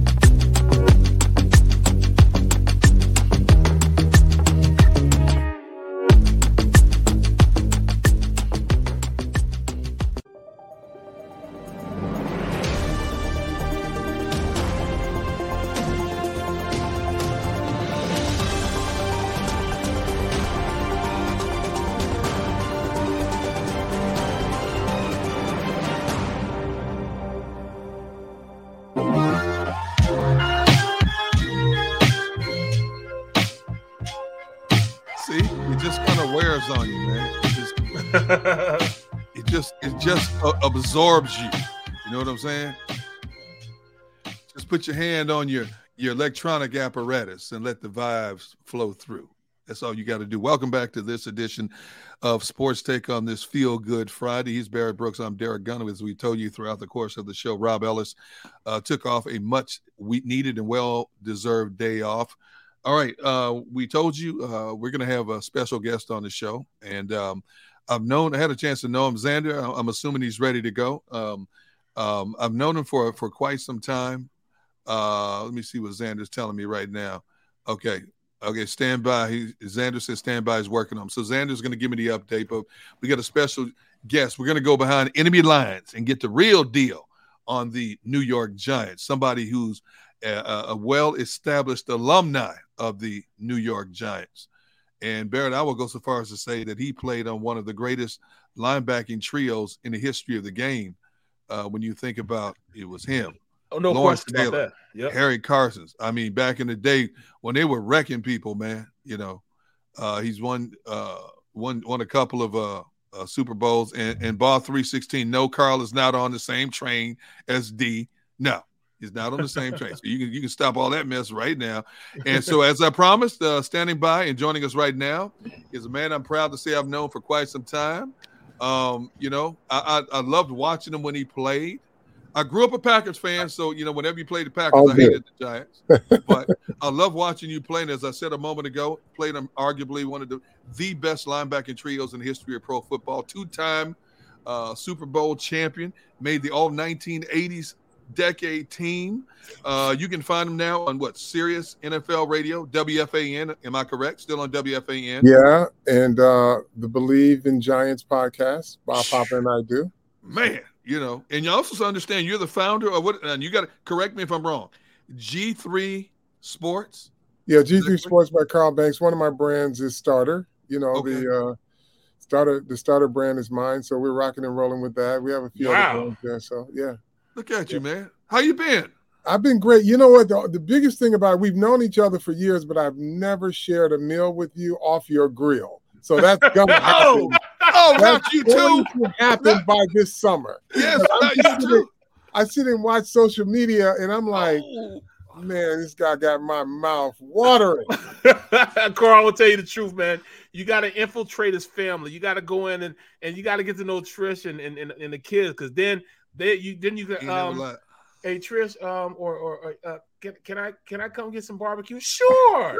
Then I knock at the door. What are you doing here? Bro. He ain't never lied, man. I'm telling you, man. But Barrett, I'm gonna tell you a quick story. And I got to know this gentleman because he covers the Giants, I cover the Eagles, and going up and down the turnpike, I'd see him, and he would see me, and we would acknowledge each other. And then one day I heard him say, "Hey, D Gunn, how you doing?" And I'm thinking, how in the world does he know my name? He's in New York. How does he know my name? And then he told me the story that now correct me if I'm wrong. I believe you were dating somebody from Philadelphia at the time. Yeah. Is that correct? Yeah. And he said he would come down here all the time, so he would check out the local media scene. And that's how. And I was like, I was honored that he knew I'm like, this Carl Banks. He knows my name. Yeah. Carl, he still don't know my name, and I work with him every day. Hey Carl, you don't want to know what I call Barrett every day, man. You don't want to hear this, man. It ain't pretty, but man, I appreciate you giving us some time because I know you're busy. But man, tell us about these Giants, man. I mean, they start out being one of the surprise talks of the league. They jump out to a 7-2 record, and all of a sudden they're spiraling downward. They're 1-3-1 over their last 5. What has been the biggest problem with the Giants as we see them over the last 5 games compared to that team that was shocking the world and jumped out to a 7-2 record? Well, I think it's to understand the Giants is basically to understand the league. It's a league of have and have-nots. I mean, listen, when you have the talent base, you can jump out ahead. And then the have-nots, if you don't make a lot of mistakes and you're fighting in your weight class or punching just slightly above your weight class, you have a chance to win. So those games are on the schedule every year. It just depends on where they fall. The Giants got theirs early on. And then the reality hits that, you are what you started the season as, and you got better coaching. You're going to have some opportunities because the NFL gives every team opportunity. There's a path to victory in every game, because humans play it. Yep. A fumble here, there, whatever, So, but this is who they are. No one at the beginning of the year had them having a conversation about, a wild card playoffs. They were just hoping to get a couple games extra in. So listen, they're going to enjoy it. They'll have an opportunity to win some more games before this is all said and done. But I don't think anybody had expectations of, hey, this thing is going to ride all the way out and we're going to just be on a 8 or 9 game winning streak. But that being said, I do have to say, so I have to get this out of the way because I made a random call to Mike Quick about a week and a half, 2 weeks ago. It was in the evening. It was raining. And I just said, I need to call and get this off my chest. So I'm going to do it here too, because I know you got more Philly Eagle fans watching. Yeah. Y'all so good, it's damn disgusting. And you got to know how much that pains me to say that, but it's disgusting. It's disgusting how good the Philadelphia Eagles are. They are tough, man. They are tough, man. But listen, and you know what? I got a problem saying it, but I have no problem acknowledging them dudes is good, man. They so good, it's disgusting. But you know what? This didn't happen overnight.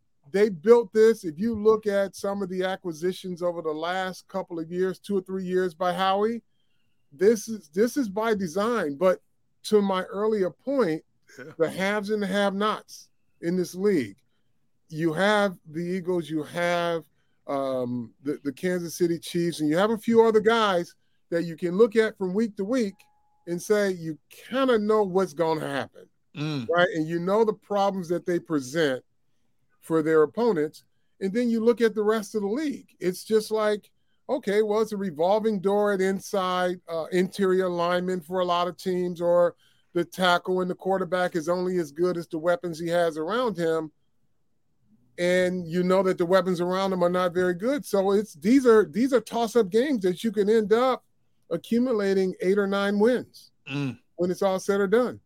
Well, that's what it is. The parity in the league is very prevalent, But when I look at, what Dable has done with Daniel Jones, I thought Daniel Jones was so far gone as a quarterback, and he has really taken and maximized his strengths and taken away from his weaknesses and have him playing pretty well, man. From what film I watched on him, he's using his athleticism. He's using Daniel Jones the right way. Yeah, it's amazing with coaching in today's NFL looks like to a quarterback who plays in this type of game, because what they were doing with Joe Judge, that offense was back when I played. Right. And they've entered the new era of NFL football. They move their quarterback. They allow him to use his skill set. And, if you have a guy that has a relatively high football IQ, and he has some athleticism, can make good decisions, you have something. Everybody has this idea of the, our quarterback is not as good. Like, if he's good enough, then understand there's 5 really good quarterbacks in this league, 5 to 8, right? And they ain't being cut by anybody. So what you got is what you got, right? So if you got a guy who can make good decisions with the football, hey, Jimmy Garoppolo got him to the Super Bowl. Right, exactly. Right, and they're still not giving him any designation greater than he's a game manager. He just managed to win games for him. So, when it's different from when fans see this game, they have this idea, but the reality is not played out in Madden football. It's played out in real life. Exactly. Right? And, a year ago after the playoffs, they thought Jalen Hurts wasn't worth a darn, right? Oh, get rid of him. And, even more, but Jalen is a better example. But look at Justin Fields. 5 games into the season, they're like, well, this coach didn't draft him. This GM didn't draft him. They're not married to him. And then you said, well, maybe if they give him something that he can do, it might look a little different, right? So you take and you give Jalen Hurts all the credit in the world because he's worked his craft, right? But the marrying of what he does well to his high football IQ makes him one of the most dangerous football players in the league. And just a year ago, they wanted to throw him in the trash. Right. Right. Literally, they wanted to throw him in the trash. Oh, he can't throw from the pocket. He can't. Well, damn, he's throwing from the pocket, throwing on the run left, throwing on the run right. Right. And making great decisions with the football. So, I mean, what were y'all saying a year ago? Maybe you should say, hey, maybe if he works a little bit at it and they marry this offense to him, which Shanahan does a great job of in San Francisco, of marrying the offense to the skill set of the players and the quarterback. So back to your point, Barrett, that's what Joe Judge is doing. Joe Judge and Mike Kafka, both guys, I said Joe Judge. God forgive me. Brian Dable, he had Josh Allen, a guy that everybody wanted to throw away, right? And Mike Kafka is coming from the Andy Reid, Patrick Mahomes. So they know how to marry skill with skill. So they get it, and their players love it, and they respond to them.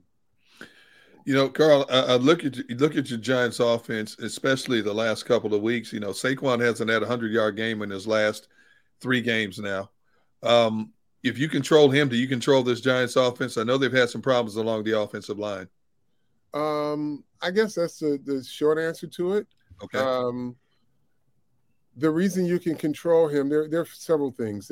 Interior of their offensive line it wasn't great when they were all healthy, but they were effective. Now that they have a lot of guys in and out, it's hard to develop some type of symmetry with how guys are blocking for you. So to answer your question, yes. The other part of it is when you have one receiver, that's not enough to take an extra guy or 2 extra guys out of the box. So the opponents can say, okay, we're going to walk 8 in here, maybe 9. I think we can hold up on the outside. Let's see what you can do. And until you can get another receiver who can actually get something accomplished without having to scheme it, you'll be able to lighten the box a little bit, and Saquon will have a little bit more of an opportunity. But I think their rushing yards right now is a combination of him, the quarterback, and Matt Breida, who comes in the game as well. Like, they need to get close to 100 yards no matter who's doing it, or if it's by a combination of stuff, they've got to be able to get that to keep their offense on track. Wow. Well, let me ask you from a defensive standpoint. I know this especially, but, I mean, you look at the linebacker. Well, now you look at the DNs. Ojulari. Talk about the linebackers. Because I got a love-hate with that group. Here we go.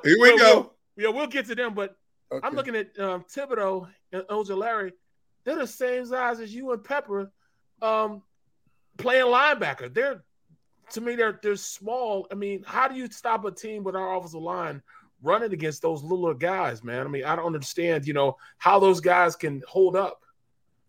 Well, they got to figure it out, But they have 2 guys on the inside with Dexter Lawrence and Leonard Williams, who are the guys who kind of press the issue in the middle of the defense. But that's the biggest hack going now in the NFL now, because teams were convinced that because it was a quote-unquote passing league, you needed smaller players, quicker players. And the offensive coordinator said, yeah, we're going to stay with 4 wide receivers, so we're going to make you draft personnel for that, but we're going to get some big old jokers in the middle of our offensive line, and we're just going to run down on all these little tiny linebackers. And that's what's happening, because the Giants' inside linebackers, I have a love-hate relationship with them, and I see it's the same thing across the league. They're all undersized and undisciplined because they don't know run fits. They're just thinking about the pass. And I'm like, these offensive line, the offensive coordinators figured it out, like, we're going to make them think that it's a passing league, but we're going to run down on these little cats, so we'll have so much balance in our offense, people won't know what to think. Absolutely. And then if you start drafting bigger people, they're going to say, well, we're just going to pass it outside now because, y'all got bigger and slower. Carl, I remember I first got in the league, and I was playing and I had linebacker. I played against linebacker line. Like the smallest guy I played was against was Sam Mills. Yeah. But he stuck his helmet right in my chest. Yeah. Took every bit of wind out of me, man. They Yeah. just played the game different. Pat Swilling, big linebackers. Yeah. You know, Yeah. It's just changed so much these days. But I will tell you this: if I took a Seth Joyner and a Wilbur Marshall and I dropped them in the game today, they would be neck and neck for Defensive Player of the Year. No question about that. Yeah. Like those guys, because they fit their style of play. It traveled from whatever to whatever. Yep. But like they would completely obliterate the game today as linebackers. Oh, no question about that. No question. Hey, Carl, how is it you guys have Jalen Smith who walked off the street starting in the middle of your defense, man? What? You couldn't find somebody else? No, I mean, Jalen is he's a hair on. He plays like his hair is on fire. The thing you have to do is point him in the direction of the fire. Oh, geez. Because he'll go 1,000 miles an hour. But his biggest thing, even when he was in Dallas, was just a discipline to be in his run fits. You know, these guys, again, they all want these clean runs and hits. And because it's a passing league, they think. But now that you've got to have some responsibility because offenses have got smarter and they're going to actually have running plays that you had to go in and you got to have a run fit on. And they just don't like doing that. So, but he's capable. Tay Crowder's another kid that, he was Mr. Irrelevant when he was drafted. And he somehow has figured out how to be a starting linebacker in the league because at the time he could run around. Right. There's a fire, folks. You got to run into it. You get, it's but it's like that around the league. I look at the Eagles linebackers, and if they have good run fits, the guys up front do a great job for them. If they're undisciplined in their run fits, they're wasting Fletcher Cox and Graham and those guys wasting their time because they're doing what they're supposed to do. You run out of the hole, and it's a 15-yard gain, and all you got to do is be right in the hole. You're either going to make the tackle or those guys going to come off a block and make the tackle for no gain or a 1-yard loss. But they don't, it's just a different type of player right now that they just got to get more disciplined about what they do. But I think that's plaguing a lot of teams around the NFL at the inside, I call it the second level linebacker position. Yeah. They don't know run fits, and they're not disciplined enough to just let the big guys do the job up front, and you'll have a lot of tackles at the end of the game. Carl, I said the same thing. I said, we have a guy, TJ Edwards. He wasn't drafted, but he activated our linebackers because he showed where guys they were also come up and double team our 3 techniques, and the linebackers would stay at linebacker depth. But instead of him coming down and attacking that and getting a one-on-one block, and you can win off a one-on-one block, they would stay. He activated the linebacker. I say he activated him because they started seeing him going up and attacking a double team. Yeah. Now guys are free to make plays. Yep. And that's basic football. It never changes. But you got to have second-level linebackers that are willing to do that. And I think they're so used to not having contact that they think they're going to get obliterated. But again, when you got Fletcher Cox or the rookie kid that you guys that's just dominating. Big Davis, Big Davis, yeah. Like you run up in there, them guys going to make your job so much easier. Yep. You run out of there, it's a 15, 20-yard gain, and everybody's pissed, right? And you're down, you're Velcro to some guy because you were afraid to go step up toward. They make your job easy. Just they're being double teamed. Go just fit in the hole. Watch what happens. Minimal contact at best, and you get a great tackle by either yourself or the defensive lineman. Hey, Carl, what has more impressed you this season with the Giants? What Daboll has been able to do with the offense, or what Martindale has done with the defense? Wow, I think it's a combination, but I think it's Daboll with the offense. Okay. Because the biggest mystery was Daniel Jones and Saquon Barkley. And if nothing else, he's able to get consistency out of them. They've coordinated the offensive line and given them a plan that they could have some success with. And so I think that's, and again, they entered 2022 era of football. Last year, they were back in the 1990s, 2000s. And, it's the game evolved so much, and these guys are embracing it. The players are. And so I think it's the offense that made the biggest difference for me. Okay. Well, no disrespect to Wink. Right. Because Wink's a wizard. But I just think offensively they needed to enter this era of NFL football, and they did that with this offensive group. How are they able to run an offense like you have a one of the highest paid wide receivers has not pissed a drop for you guys, Kenny Golladay. Yeah. You got guys, Derrick Slayton's your best guy right now, but I mean, you're able to go out there with Seals, Hodgkins, and James, and run a effective offense, man. Yeah. How is he able to do that at this point? That's the most impressive part, right? So they get every single player prepared, and they're going to be limited to their skill set. And there's sometimes you're limited to scheming your whole offense, which if you don't have anybody who can flip the field for you, you could be 8-10 plays and not even at midfield, and you started at the 20. Right. You got to scheme everything. It's true.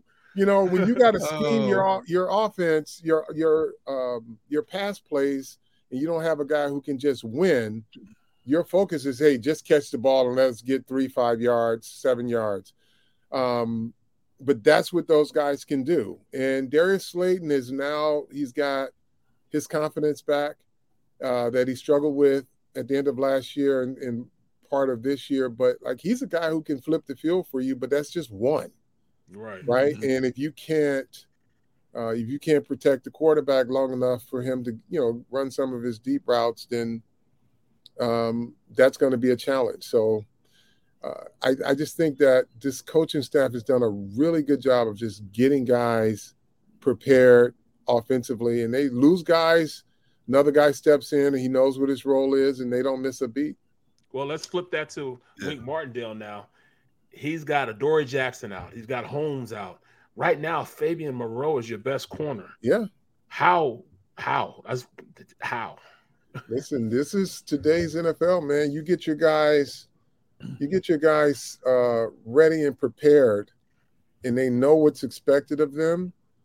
They go out and they produce. Now, the other thing too, Wink is interesting because he's from Buddy and Rex's school of thought. If you can block them all, if you can block what I'm bringing and still get the ball to your guy, hats off to you. But I'm going to bring so many people. I'm going to dictate a few things that you can do, and I can put a Fabian Moreau out there, right? Or Cordell Flott. I'm going to put them out there, and they ain't got to cover for long if I do my job up front. Now the thing is, they've struggled a little bit up front. Now that they got Ojulari back, they're bringing more pressure. But that is the philosophy. He's always had that. He did it in Baltimore a lot. But you're also limited to the available talent, right? There's so much you can do to have the desired effect. And then there are going to be times where they don't hold up and you're going to give up some big plays. And they've done that, but they do a better job in the red area. It's where they can, when the field shrinks, they can do a little more or cover a little better. So they are, I love Wink, because I grew up in that Nick Saban and Bill Belichick style of defense, and I understand all schemes, but for what they do now is perfect for today's NFL. Hey, Carl, got to ask you before we let you go. New ownership, new direction comes in management-wise, new head coach, new defensive coordinator, and James Bradberry is one of the odd men out with the Giants. He comes down here in a one-year contract. All of a sudden, he's playing at a Pro Bowl level. Your thoughts on him being cast aside by the Giants and resurrecting himself down here? Yeah, I don't know if he was cast aside. I think a lot of people hated to see him go. Yeah. But the Giants were in salary cap hell. And I will venture to say if they could have cut the receiver and kept him, and kept him, they would have. But cutting the receiver would put them deeper in the hole. Jeez. And so I think they just needed the relief. And they knew what they were letting go, and they knew that they were going to have to rebuild those positions anyway. But I don't think they wanted to let him go. I think they really wanted to keep him. And he's such a good dude too, man. That's one of my favorite guys. But yeah, I mean, you got to make tough decisions when you've made a bunch of bad ones in the past. They come back to haunt you because the guy that you fired just pushed all of that mess in the middle of the floor and say it's up to you to clean it up and make it look like something. So that's why I said, the expectation wasn't to be a Super Bowl contender this year. It was to show improvement. And they've, I think, somehow, in some ways, exceeded expectations in terms of, where you see the direction of this team. But they know they have a ways to go. Hey, I got one final question before I let you go. I do a pre- and post-game show with Seth Joyner every week. Yep. And you know how Seth is about telling you what he feels, especially when things are going wrong. Yeah. Right. Sometimes I watch football with Seth and I have to slide this way. I'm like, this man about to throw at somebody, man. I just got to give him his space, But my question to you is this: as a radio analyst for Giants game, especially when it's frustrating, how difficult is it for you to be politically correct, knowing who's paying your check, but yet being as honest as you can possibly be about what you're seeing when you watch this thing? Yeah, so we have a unique situation here in New York. Our ownership tells us that our fans want the truth. Okay. But he said, our owner says, just don't make it personal. You can say a guy stunk on a play, but don't call him a name in saying it.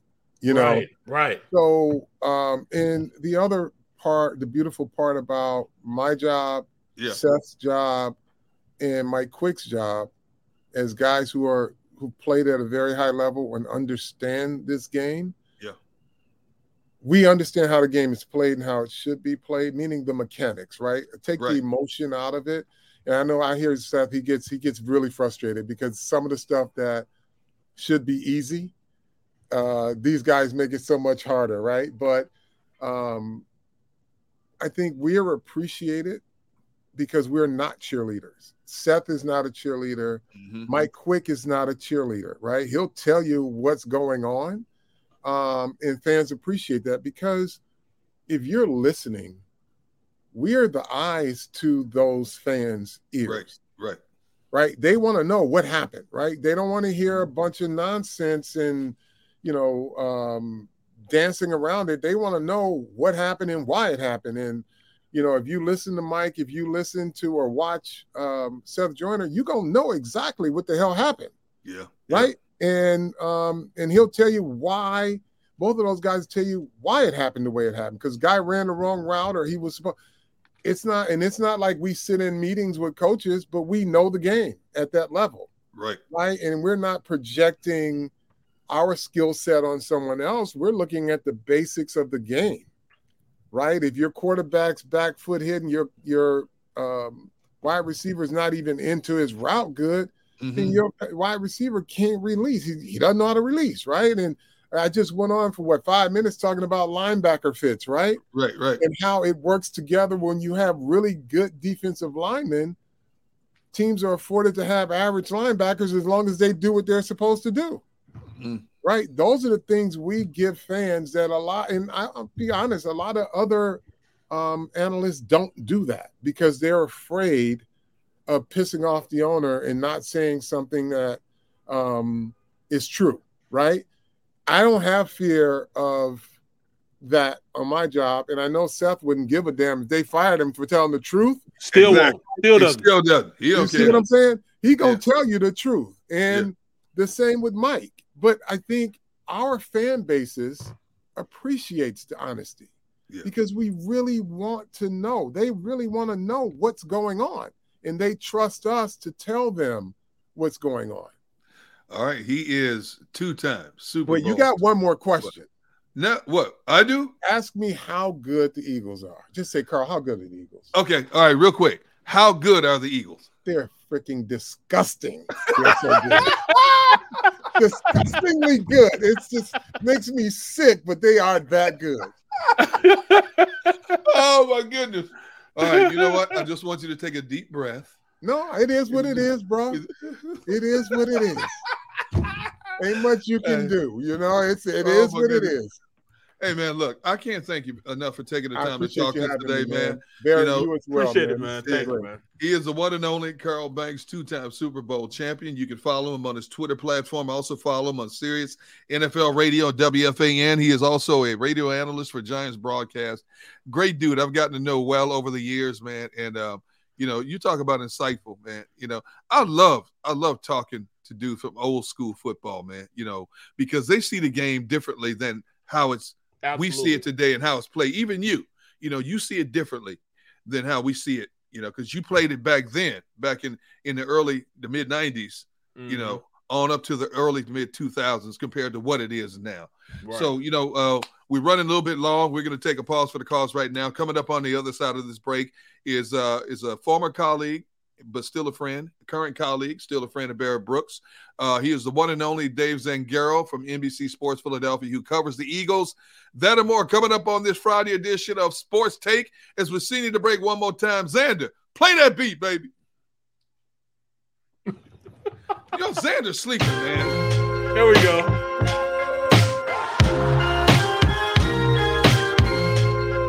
Go for the beers, go for the cheers. Go for the hit and the hits. Go for the scene. Go for the screens. Go for the gallery. Go for the win. Go to Ocean. The greatest fans on earth. It's a bold statement, but would you expect anything less from Philadelphia?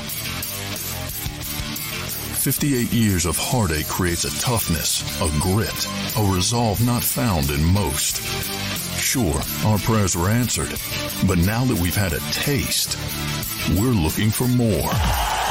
Pondley Hockey, official partner of the Philadelphia Eagles. Go passionately. Go fearlessly. Go confidently. Go Birds!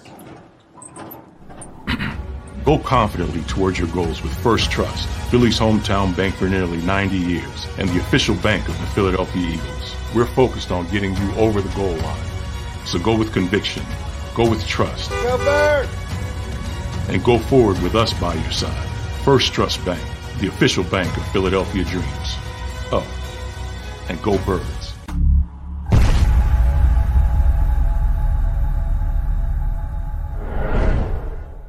Did you know taxes could be your biggest expense during retirement? Are most of your assets in tax-deferred accounts like IRAs and 401ks?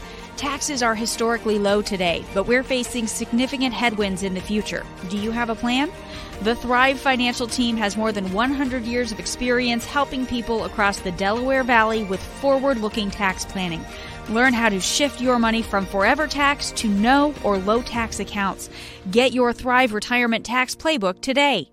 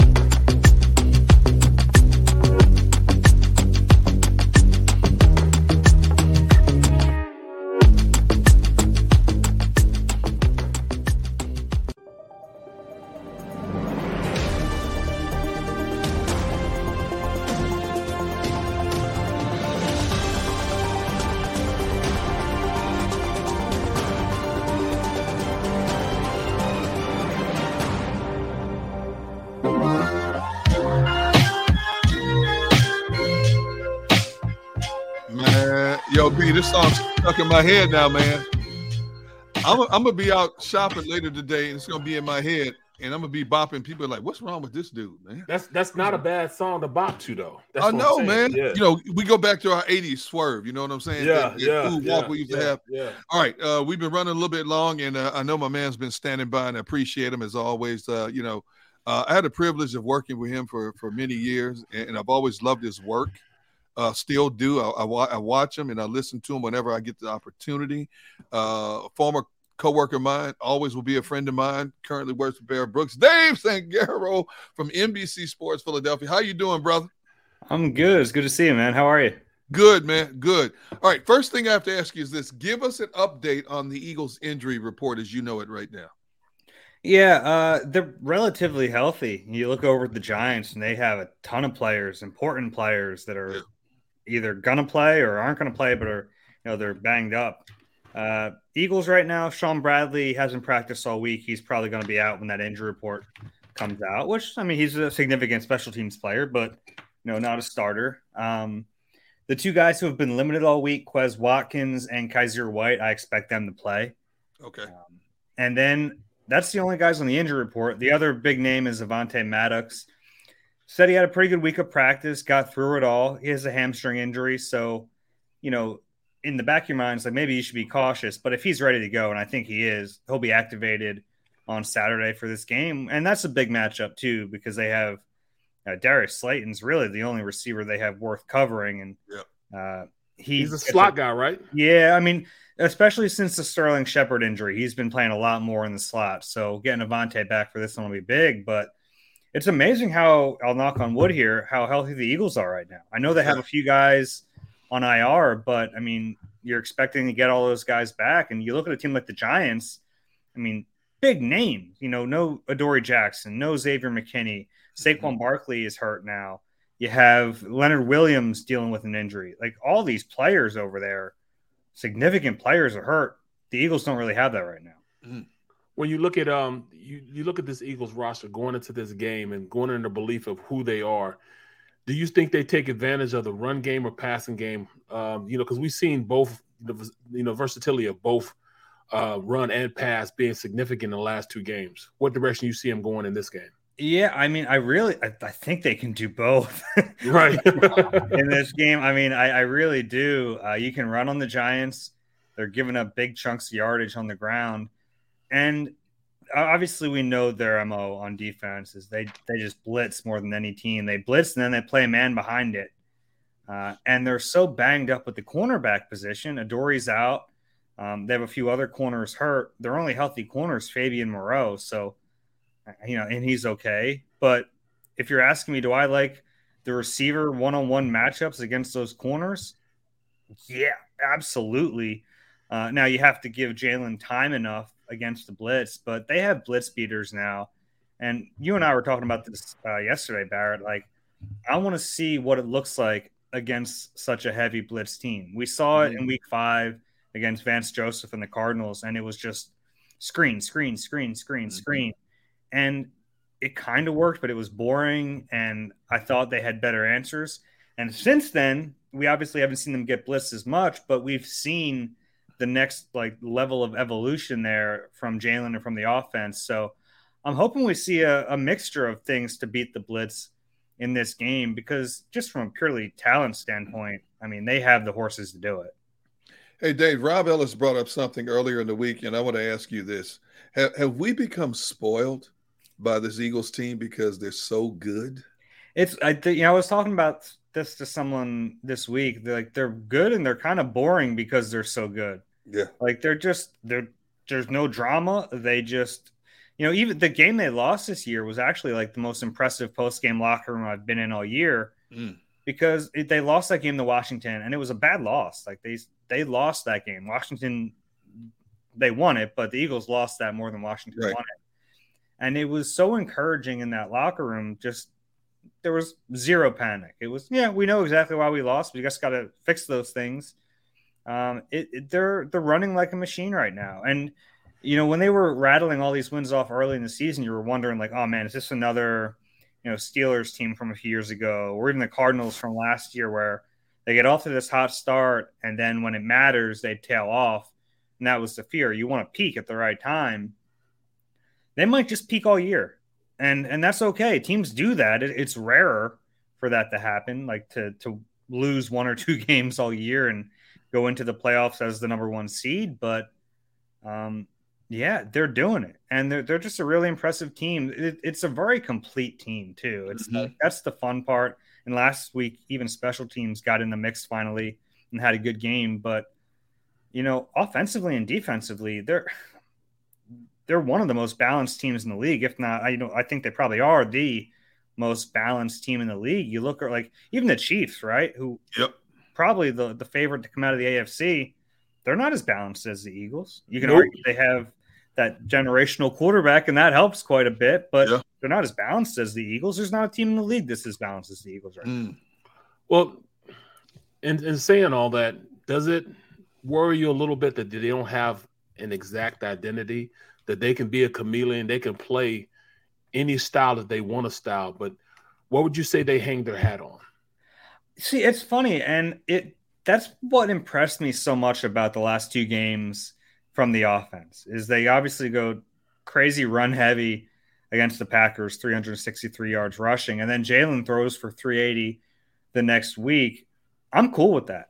I think if you're asking what they hang their hat on, it's the offensive line offensively, and that doesn't have to mean running the ball.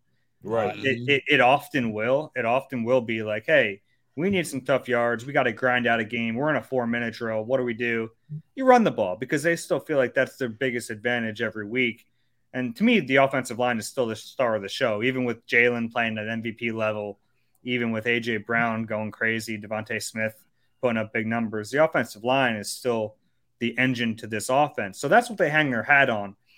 But Shane Steichen the last 2 weeks, so impressed by that because I think so many coordinators or play callers would want to be balanced for the sake of being balanced, right? Like a couple weeks ago, they're like, man, we're running on. Let's pass. Let's mix it up. Let's pass. Or last week, like, no, we're a run team. We want to run the ball. Like, we can't pass. But it was working. So he just kept doing it. And it sounds so simple to do that, right? Like, it's working. You keep doing it, of course. Like, duh. But there are so many play callers in this league that would outsmart themselves in that situation. And he didn't do it. So I give him a ton of credit. So David, as good as the Eagles are, and let's face it, we sit here today and we feel they are the odds-on favorite to get to the Super Bowl. But there's always that X factor we don't account for down the road somewhere. Who do you think the biggest threat is to the Eagles in terms of stonewalling them from getting to the Super Bowl? Dallas. Okay. I think Dallas is the second best team in the conference.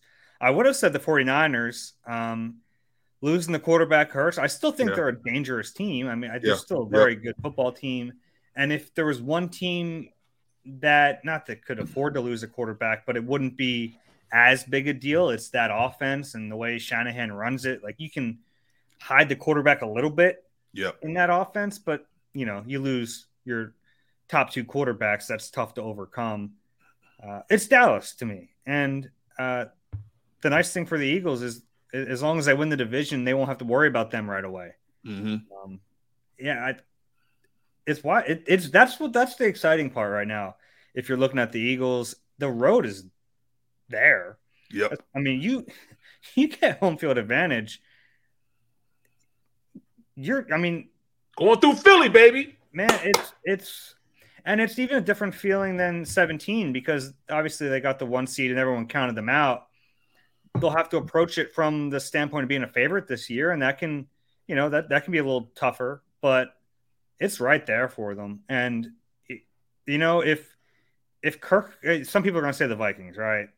If Kirk Cousins comes in an NFC Championship game and beats the Eagles, you throw your hands up. I'm not worried about Kirk Cousins and the Vikings. Nope, I agree with you 100%.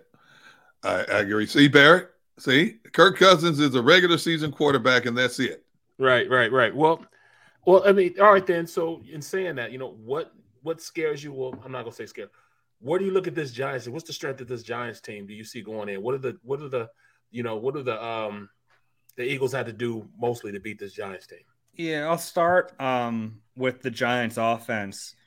Saquon, if he's healthy, is obviously really good, but he's hurting right now a little bit. To me, the scariest part of that offense is Daniel Jones running the football, which sound kind of weird, but if you watch them, I mean, he's got 544 yards rushing this year, and he's not the runner that Jalen Hurts is, or Lamar Jackson is, or even Kyler Murray is to some extent. He doesn't have that pure speed, but it changes the numbers in the favor of the offense when you have a quarterback that can run like that. So you're a little worried about that. Those can be frustrating things when the quarterback runs on you. So, I mean, that's in the back of my mind offensively. And then defensively, I don't think they're particularly deep on their D-line, but Dexter Lawrence is very good. Very, very good. And Leonard Williams is good if he can be out there. So I think and they have a couple good edge rushers in Ojulari and the rookie Kayvon Thibodeau. So they have a good line, but I don't think it's as deep as it would need to be to really scare the Eagles. Dave, we look at Miles Sanders, and in recent years he's had the injury bug trip him up in a lot of ways. Knock on wood, he's maintained his health this year, and he's approaching 1,000-yard season. Maybe not so much in terms of stats, but what has jumped out to you most about the way Miles has approached his business this year compared to past years? He's the one thing that stands out to me is the way he's running. Early in his career, he left a lot of yards out there. Mm-hmm. He was trying to hit home runs. He was bouncing. He was avoiding contact. He's running, and it's funny, the stats actually don't bear this out anymore. They did for a while. It's a little fluky, but after the contact, he's been much better. He's running through tackles, and he kind of seems to have that awareness about him now to know when to do that, when to one cut and get up the field. Whereas, and every once in a while he'll still have a play where, there was a screen pass a couple weeks ago where he catches it and you're like, Miles, fall forward, dude. What are you doing? Yeah. And he's dancing around a little bit. But those plays are few and far between right now. Is that the saying? Few and far between? Yeah, few and far between. Yeah. In my head, I was like, is it the other way? No, that's right. Come on, man. You're a writer. You should know this stuff. It's one of those things where you say it so much and you're like, is that right? I don't know if that's right. But he's been much better in that area. He's just getting the yards that are there. And obviously he has good line in front of him and good line play in front of him, but he's maximizing those opportunities this year. I look at this offense and how balanced they are. Look at the defensive side of the ball. I see him now stopping the run, the pass.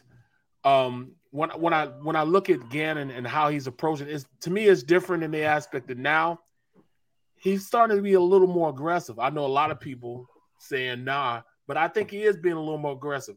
Do you see him doing the same thing in this game going against the Giants? A little more aggressive? He has been more aggressive. I think people are saying no, he hasn't been aggressive. But I've been saying yes, he has been a lot more aggressive. Yeah, look, and there are certain times where you're going to watch it and you're going to be a little frustrated because you're like, man, what?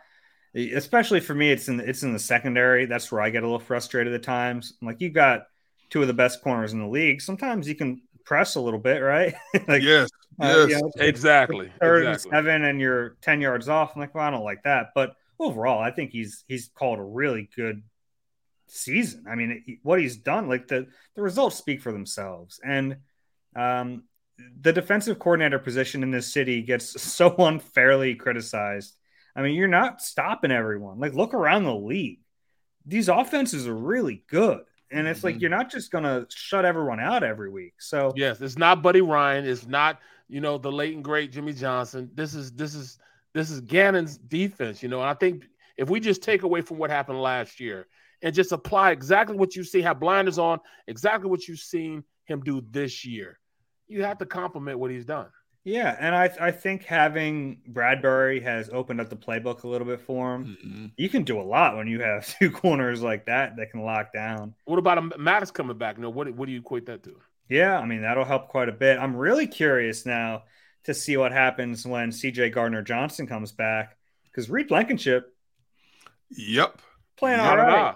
And they haven't been a heavy dime team since Gannon's been here. They've rolled it out a little bit, but you have some options now that you can kind of play with matchups. Like you probably feel pretty comfortable having Reed out there. I do at moments. So you had a good tight end or a bigger slot receiver. You can kind of drop CJ down there and let him man up against them at times and have Reed back. I think it opens some options for you. Whereas Kayvon Wallace, when he was in that dime role, and give him credit because he's actually made some plays this year, but I think they're going to feel more comfortable with Reed after this stretch of him starting, at least the way it looks now. Now he could have bad 2 games here and we're saying, oh, we'll get Reed off the field. But so far it looks pretty good.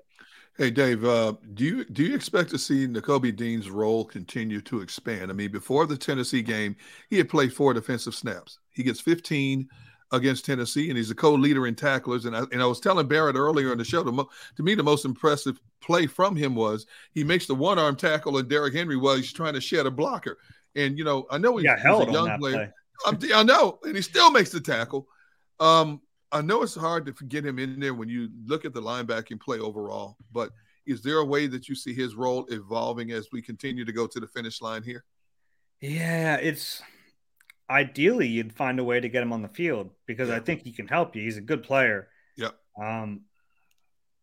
Where's he playing? That's the problem. TJ certainly isn't going to leave the field. And I think Kazier's been okay. I think he started off real strong, and he hasn't made those splash plays recently, but he's been solid. And I don't think he's done anything to take away his job. So you're in this situation where, you feel really good if Nakobe has to go in there. We saw that finally in some extended reps. And I think there's certain packages for him, especially goal line stuff. They'll get him out there. But they're not running 3 linebacker stuff anymore. 3 off-ball linebackers. They're just not doing it. So hard to find snaps for him. It is. But I will say I'm still pretty bullish on him. And I think, both of your starting linebackers are free agents after this season. Yep. If I'm the Eagles, I'm prioritizing TJ Edwards. Nakobe Dean's my starting will next year. Okay. All right. I think so also. But Barrett, then you talking about who's the biggest free agent acquisition do you want on offense and what do you want on defense? You mean of the pending free agents? Who would you like on our team right now? Yeah. It's tricky because just purely player wise, Bradbury, but I think that's going to be really tough. Just because you're already paying a cornerback that type of money. So can you really have 2 corners making 18 to 20 million per season? That's tough.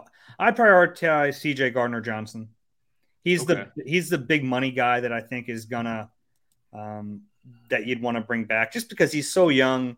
You traded for him, and he's still getting better at that position. He's a playmaker, and he has room to grow for sure.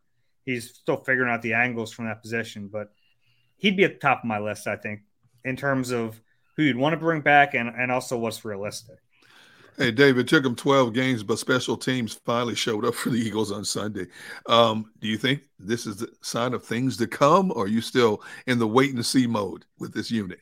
We'll see, because the kick returns against the Packers obviously can't happen. But and if that was the only thing that went wrong all year, you'd be like, okay, yeah, they fixed it and they're good to go. But it's kind of been like something that's like a leaking boat, right? You plug one leak and another one springs up somewhere else. They've had, the fake punts. They've had some bad coverage mistakes. Until last week, they hadn't been able to return anything.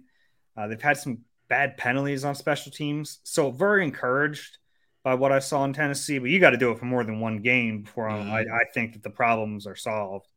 But it was a good start. They were great in that game in every aspect. They were great, and they have the players that you think they should be good. When you have Sean Bradley and Kyron Johnson, who's been getting doubled a ton, by the way, he's getting a lot of attention. Yeah. Christian Ellis last week made his mark. You have 2 more elevations for him. And then you have Andre Sachare once you get to the playoffs, if you want to elevate him then. So I think they have the players. Let's see them do it for more than 1 week. Love it, man. I'm also looking at the aspect. You see Jalen at this point and how he's progressing. When you go into this Giants game where, you know, they're going to blitz the heck out of him. We know this. What do you think his response is going to be? You know, is it going to take flight and run, or do you think he's going to sit in the pocket? It's funny. A year ago, if you asked me about Jalen Hurts playing a Wink Martindale defense, I wouldn't feel so good about it. Mm-hmm. Right. I mean, that was the book on him, and we saw Tampa do that in the playoff game. He couldn't handle the pressure.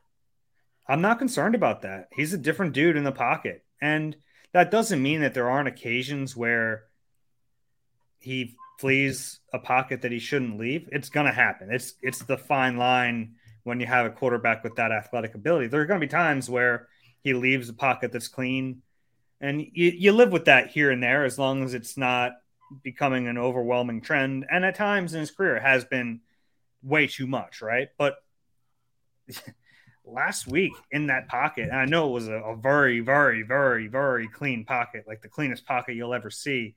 But the poise he shows in there now is completely different.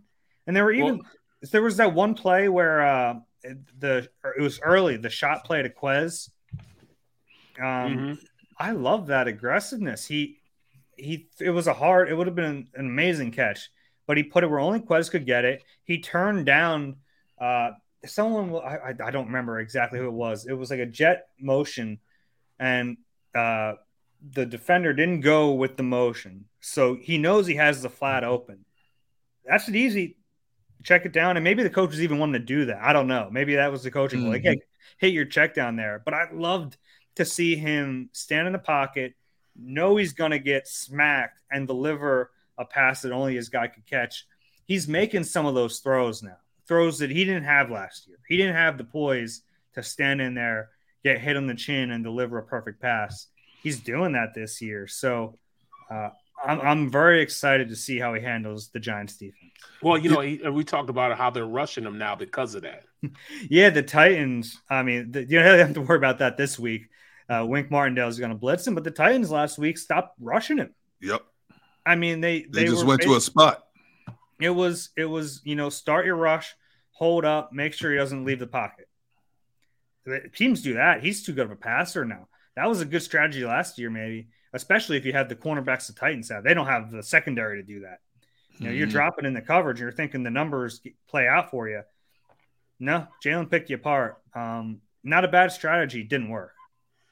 It's hard. It's hard to argue against anything with the success that we've seen of this Eagles offense all season long. But, you know, you mentioned Quez Watkins a moment ago, and he only has 22 catches through 12 games. Are you surprised at something when you look at his speed and his ability to stretch the field that they haven't tried to incorporate him maybe a little bit more than they have in the offense? It's just tough because, I mean, the offense has to run through the three guys, or at least the passing offense has to run through AJ, Dallas, and Devontae. So we're seeing it now without Goddard here for a little spell that Quez is getting a little bit more. And he should. I mean, he should be the next guy up. Like, and you have to figure out the ways to do it. It's not as simple as like 1, 2, 3, 4, 5. But with Goddard out, you slide him up. Like, we want to get Quez the ball more than Zach Pascal or more than the running backs. Like he should, or Jack Stoll, right? You want to see Quez get it. I've been impressed by just how patient Quez has been because when they brought in AJ Brown, he was the one affected most. Yes, really. Exactly. You know, Devontae hasn't seen the drop in targets you might expect. Dallas hasn't seen the drop in targets. It's been Quez. Quez is the odd man out, but he's just accepted it, and he understands that his speed is still a threat, right? Like even if he's not getting the targets, they have to respect it, and we're seeing that. And at times they are going to take shots with them, and Jalen's done that the last few weeks. Now, what I'm waiting for, and this is my big wrinkle, I've been pushing for the Eagles to do it all year. 3rd and short, you're in plus territory, right? What you're running the QB sneak because that's what they do. run a shot play off of it. Right. Because you're going to go for it on fourth down anyway. Run a shot play on third and short and plus territory. They've had a few instances this year, and they haven't done it, and it's bugging me. I want to see them take a shot. You will be prophetic if they do this in the game and they take it for 6. Just want you to know you threw it out there. Yeah. I hear you, and everything's all good. Well, looking at that offensive line and key matchups, I think they're going to put Thibodeau on the big fella's side. Do you think that's going to be a huge, massive? Can he move his feet? I mean, he's gotten better back. Mailata's gotten better since the previous 3 or 4 games. He's back to getting into his own way. But how do you fare with that matchup with him and Thibodeau? Yeah, and even if they put Ojulari on him, that's a tough matchup for him too, because he's kind of a smaller, bendy edge rusher. Yeah, I think Mailata, that shoulder was really bothering him more than he let on earlier in the year. Since that's healed, he's starting to look like the guy we saw last year. So, absolutely. Right? I mean, and there were some moments this year where you're like, man, he doesn't look right. And I think he played through it more than he should have, honestly. I think he probably should have sat out for a couple games to let that shoulder rest, because you have Dillard, who would have been okay. Give him credit for toughing it out. But now I think he's looking healthier, and that's mattered. It really has. He did a good job last week against Bud Dupree. Yeah, he did. He shut him down. Yeah, and Dupree's the kind of rusher who would have given him fits earlier in his career. He's kind of the same, long, bendy type of rusher. The power guys are no problem for him because he's a monster. But some of those sneakier edge rushers who are real fast give him trouble. Especially sometimes they'll have him overset and they'll tuck it back inside. But Dillard in at guard too. That's kind of surprising because he's looked pretty good in there. Dillard at guard. I'll have to go back and watch him. Who would have thought Andre Dillard would be this like super versatile player? He would go and play left tackle a couple years ago. He's looked fine at guard. Yep. Yeah. Surprised me. It's shocking. But watch that this week, by the way, because Landon Dickerson's been in and out of the lineup so much in these games. Yeah. Interior that Giants line is pretty good. Dexter is very good. So Dexter Lawrence is, he's their number one. He's their number one inside guy. Yep. Yeah, he's playing at like a legitimate All-Pro level this year. So, and he plays kind of. He'll play a few different positions on the interior there. So he's lining up on both sides. So watch him if Dickerson's a little banged up. Hey, Dave, man, I can't thank you for taking some time to talk to us. Always good to catch up with you and chop it up when we talk about Eagles football, man. And everybody out there, you can follow Dave on Twitter at @DZangaro NBCS. Check him out on the NBC Sports Philadelphia website, his podcast with Reuben Frank. Enjoy the game on Sunday, man. I can't wait to see what you write after it's all said and done. All right, guys. Thank you. Take care. All right, man. Thanks, all right. Dave. That is the one and only Dave Zangaro. We are now in the final segment of the show coming up. On the other side of this break, we're going to give our top 5 power rankings in the NFL. We got to talk about Baker Mayfield and what he did walking off the streets. Absolutely. Last night. As I said, an Eagle or Phillies lose another pitcher. We've got, you know what? Rob Ellis is not the only one that does this. I got a couple of on this days coming up for you. We're going to do birthdays and movies as well. This is great birthdays. Day. Yeah, we got great birthdays. And I got one special birthday to start off with on this day, and there's a story behind it as well. So, yeah, we'll tell you about that and more coming up on the other side of this break. Xander, if you're awake, play my music.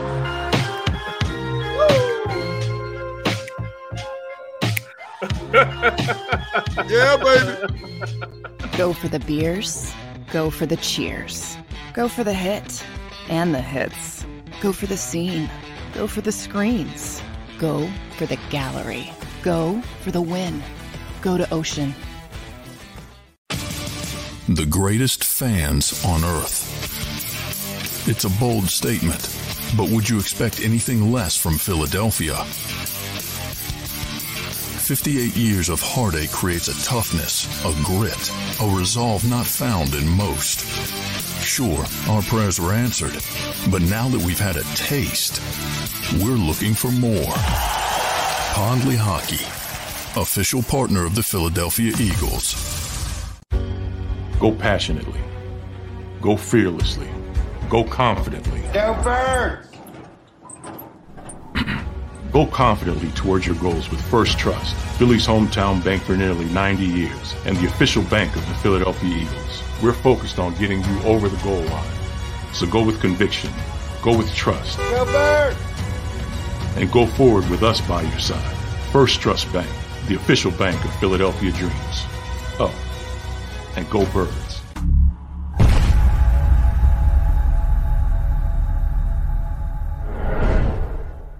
Did you know taxes could be your biggest expense during retirement? Are most of your assets in tax-deferred accounts like IRAs and 401ks?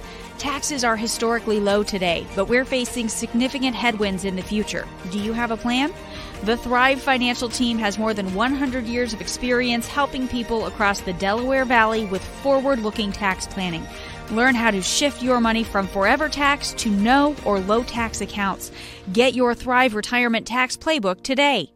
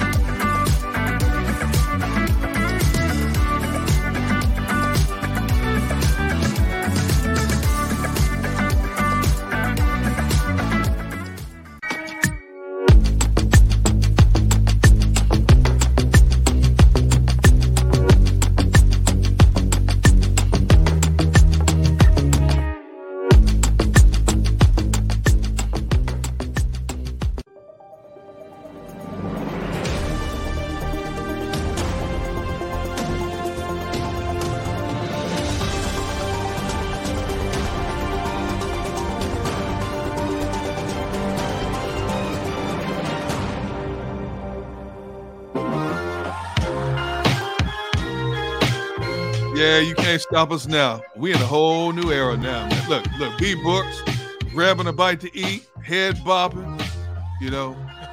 Rob Ellis is not going to know what hit him when he comes back on Monday, man. You know. What is going on, guys? What's going on? What's the music? Where did you get that from? You know, hey, but welcome back, everybody. We're in the final segment of this Friday Feel Good edition of Sports Take, along with Barrett Brooks. I'm Derrick Gunn. Phillies baseball note to pass along just a moment here. David Robertson signs a one-year deal with the Mets for $10 million. Of course, this past season, he was very instrumental in helping the Phillies get as far as they went to the World Series. This season with the Cubs and the Phillies had his best season since 2018, posting an ERA of 2.40. Hate to see him go, but the Phillies have strengthened their pitching by adding some incredible arms coming up in 2023.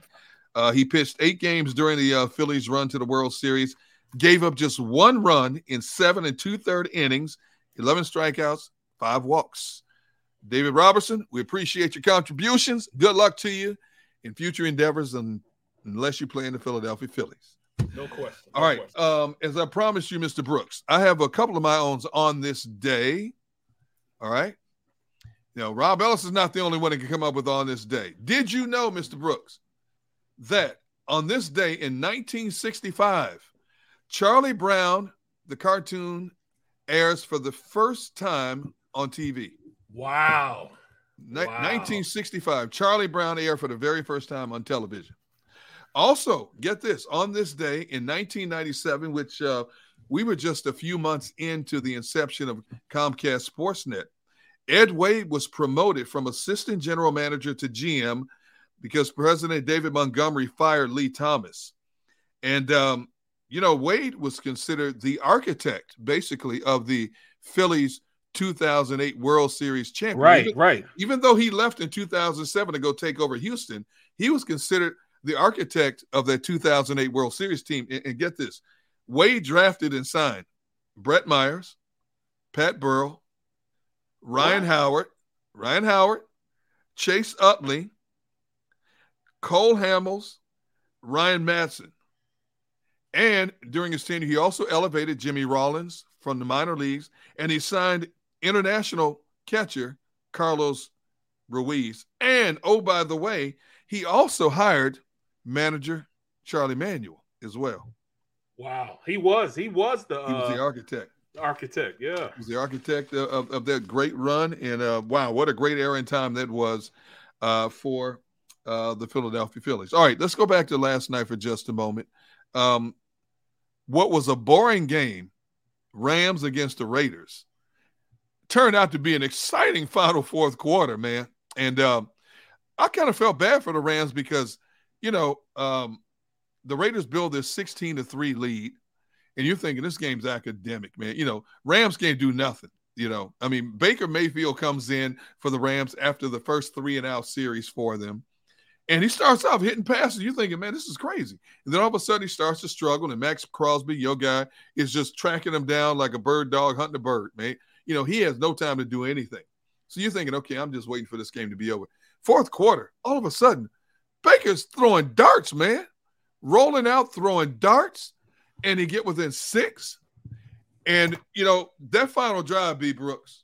Well, first of all, let me ask you this. Dude walks in off the street on Tuesday, has one practice. Now, it's different if it's a position player, okay, cornerback, safety. But you're talking about a dude that's got to call the signals, call the audibles. He had one practice on Wednesday with the Rams and goes out and leaves a comeback win. Is that crazy or what? Especially against a team that, when you look at how the Raiders were playing, they were playing because they thought that they had playoff hopes. Yes. They were in the same position. If they'd have won that game, they were in the same position they were last year at 7. What are they, 6 and 7? 6, yes. Yep. They were at the same point and made it to the playoffs last year. So, of course, the way they played the game, they started the game off, I thought the Raiders were just going to take it over. I mean, they couldn't stop Adams. They couldn't stop, them running the ball. They did what they wanted to do. But all of a sudden, Baker came in, man, and he just changed. And, just to put things in perspective, man, it's so hard when you come in as a quarterback and they call a play. Yeah, yep. Like, it's, I don't know the extent of, because there's a lot of other stuff that gets said that I don't even pay attention to. I only paid attention to, why stick not 322. It was 22 protection. Right. The 3 minute it was going to be 3-step drop. 22 meant the protection. I mean, it's going to be a scat protection. I mean, not scat protection. It's going to be a 6-man protection. Right. 322. You're going to have the 5 offensive lineman and then the running back. They were going to be involved in protection. Why stick? Why stick means the stick nod route was going to be run by the tight end. Right. But he says a whole bunch of stuff even before that, and then he says on 3. So he says he might say deuce left, Y right, no, deuce left, right, W right, such and such. Then he'll get to 322, Y stick nod on 3. I just hear that last section. But all the other stuff he said before that, I kind of cancel out. And as a quarterback, he's just said a whole dissertation before he even got to the play, which I focus on. Right. In the snap count. That's all I worry about is the play and the snap count. As a quarterback, you have to know everything else that goes with the play. Then once you get to the line, you got to figure out who the mic is. Once you find out who the mic is, you got to figure out, all right, if the offensive line has the mic, what if this Sam or this Will comes, or this safety or this cornerback comes? If the cat blitz comes, who's going to pick it up? Who's going to be the hot route? I don't know how he came in and played at the level he played at to win that game, bro. I don't. You look at that last drive in particular. They start at the 2-yard line. You're thinking, this game's over, man. The Raiders had a couple of dumb penalties along the way, and then the wide receiver was Ben Skowronek makes an unbelievable catch along the sideline, taking the ball away from the DB. Just yacked him from him, right? Mossed him. You know what I'm saying? And then that throw that Baker Mayfield made for the touchdown, I mean, he dropped a dime in there, man, with 10 seconds left in the game. You can see, man, how he just felt vindicated, man. You still suck, but just felt vindicated, man. I was actually rooting, and I'm not a big fan of Baker Mayfield because of some of the stuff we've seen him do in Cleveland. I was actually rooting for the dude last night, man. I really was. Yeah, I caught myself for a little bit. Then I came back to reality. But I don't understand. In the first half, go back to the first half. Devontae Adams made couple of incredible catches, first of all. Right. He made that one-handed catch with the defender draped all over him. Then he makes another catch down the sideline on Jalen Ramsey. And you hear the announcer, you hear Al Michaels and him talking about how the one thing about Davante Adams, he doesn't let you know when the ball's coming because he caught the ball like this. He didn't put his hands up like this to let the DB know, Jalen Ramsey know the ball's coming. He caught his breadbasket like it was just academic, dude. Bro, you know? I mean, he keeps running. He's looking at it, he's rolling at it. All of a sudden, real quick. And Ramsey says that's the worst. That's the worst thing about playing. He gives you his hands are so late. Yeah, that's the worst part of playing against him because you never know when the ball is coming, so you can't turn around and react to what he's doing. But if you're the Raiders, how do you score only 16 points against a beat up defense? Aaron Donald's not playing. No, Aaron Donald not playing, right? And you only get Davante Adams the ball 3 times in a whole game. That's three crazy. times. And then three big catches when he did catch it. 3 big catches. And Jalen Ramsey obviously couldn't hold him.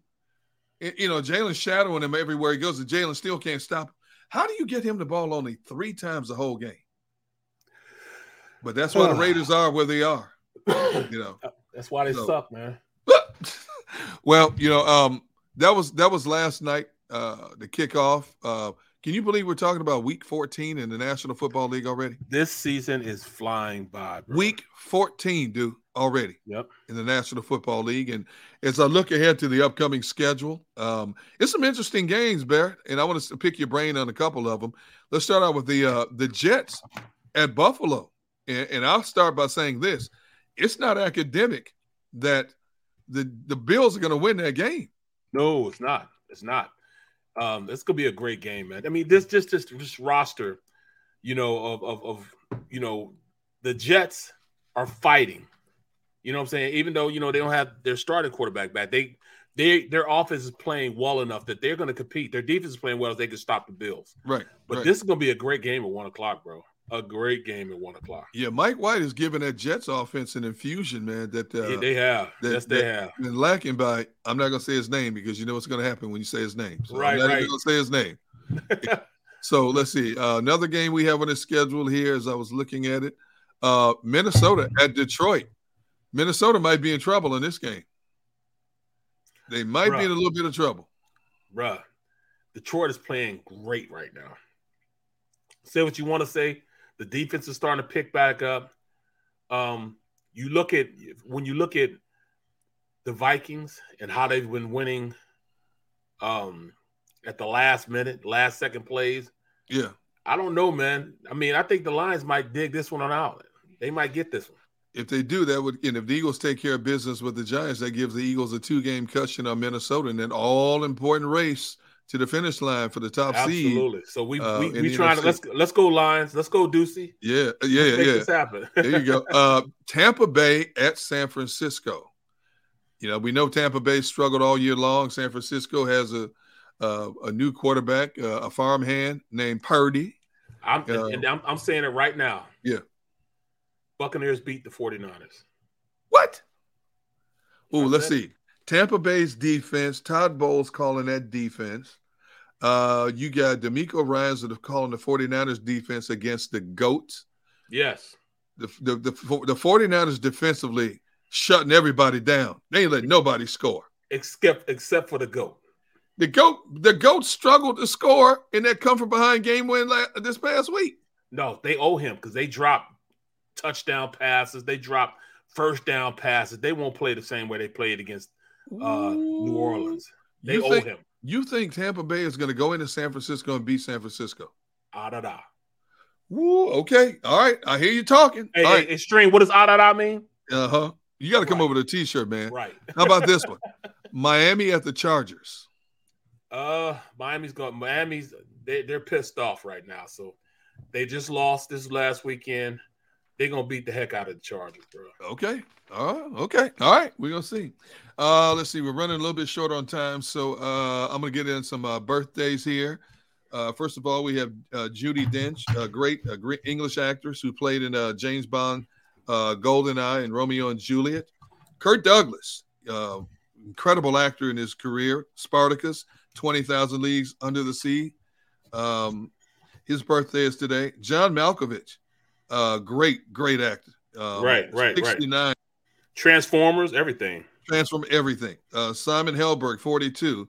He was Howard Wolowitz from Big Bang Theory, 42.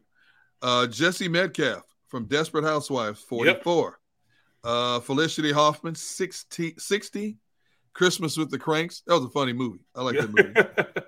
Kurt Angle, Olympic gold medalist wrestler from Pittsburgh.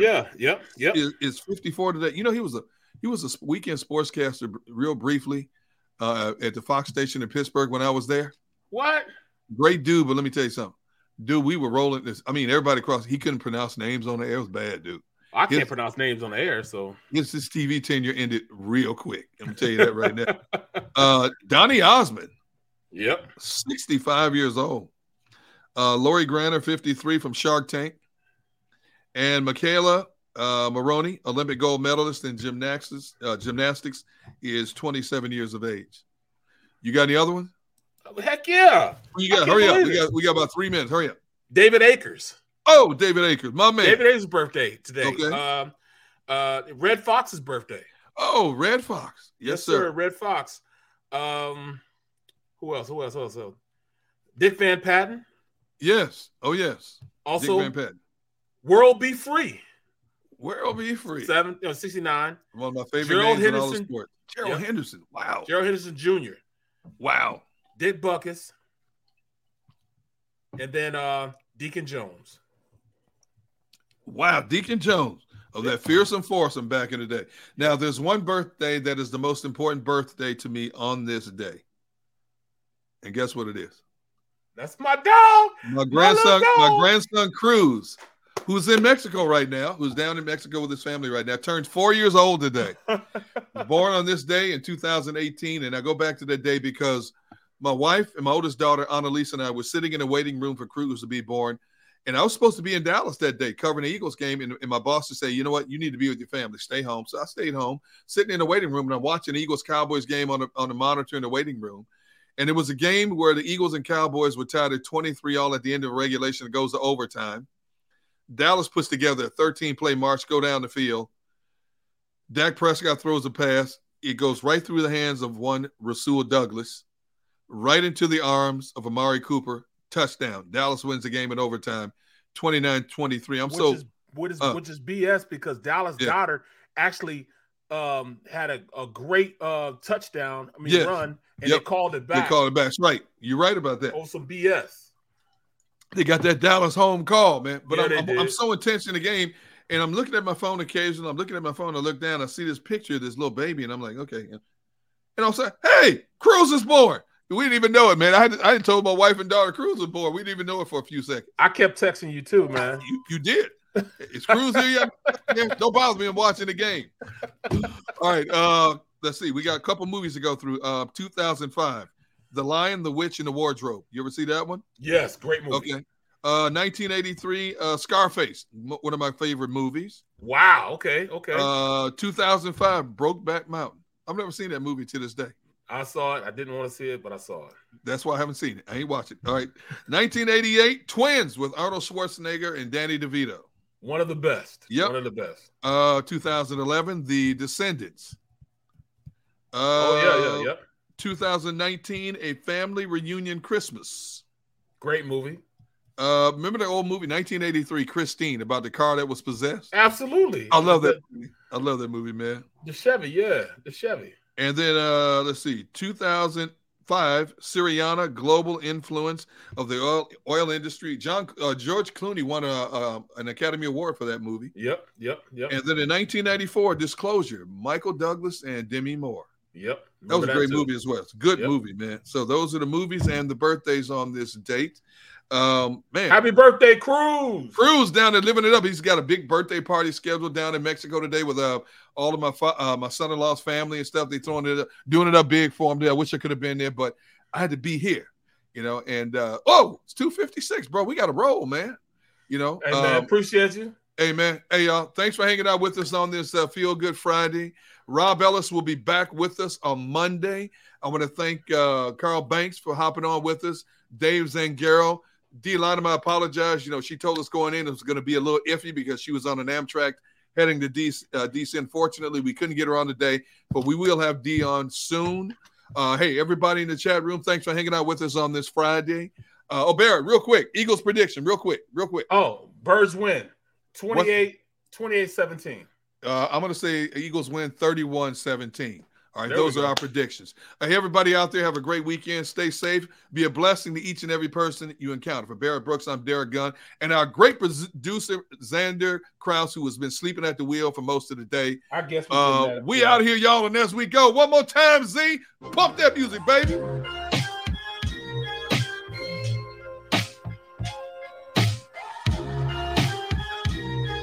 Go for the beers. Go for the cheers. Go for the hit and the hits. Go for the scene. Go for the screens. Go for the gallery. Go for the win. Go to Ocean. The greatest fans on earth. It's a bold statement, but would you expect anything less from Philadelphia?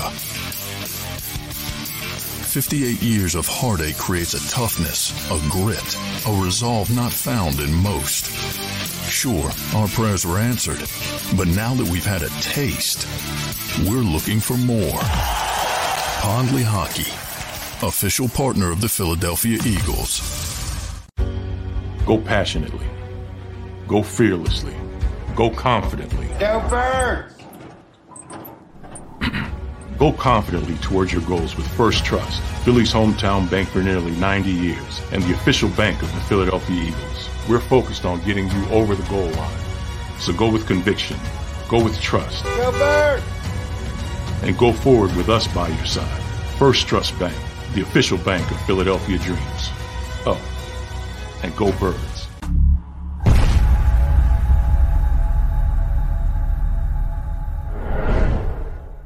Did you know taxes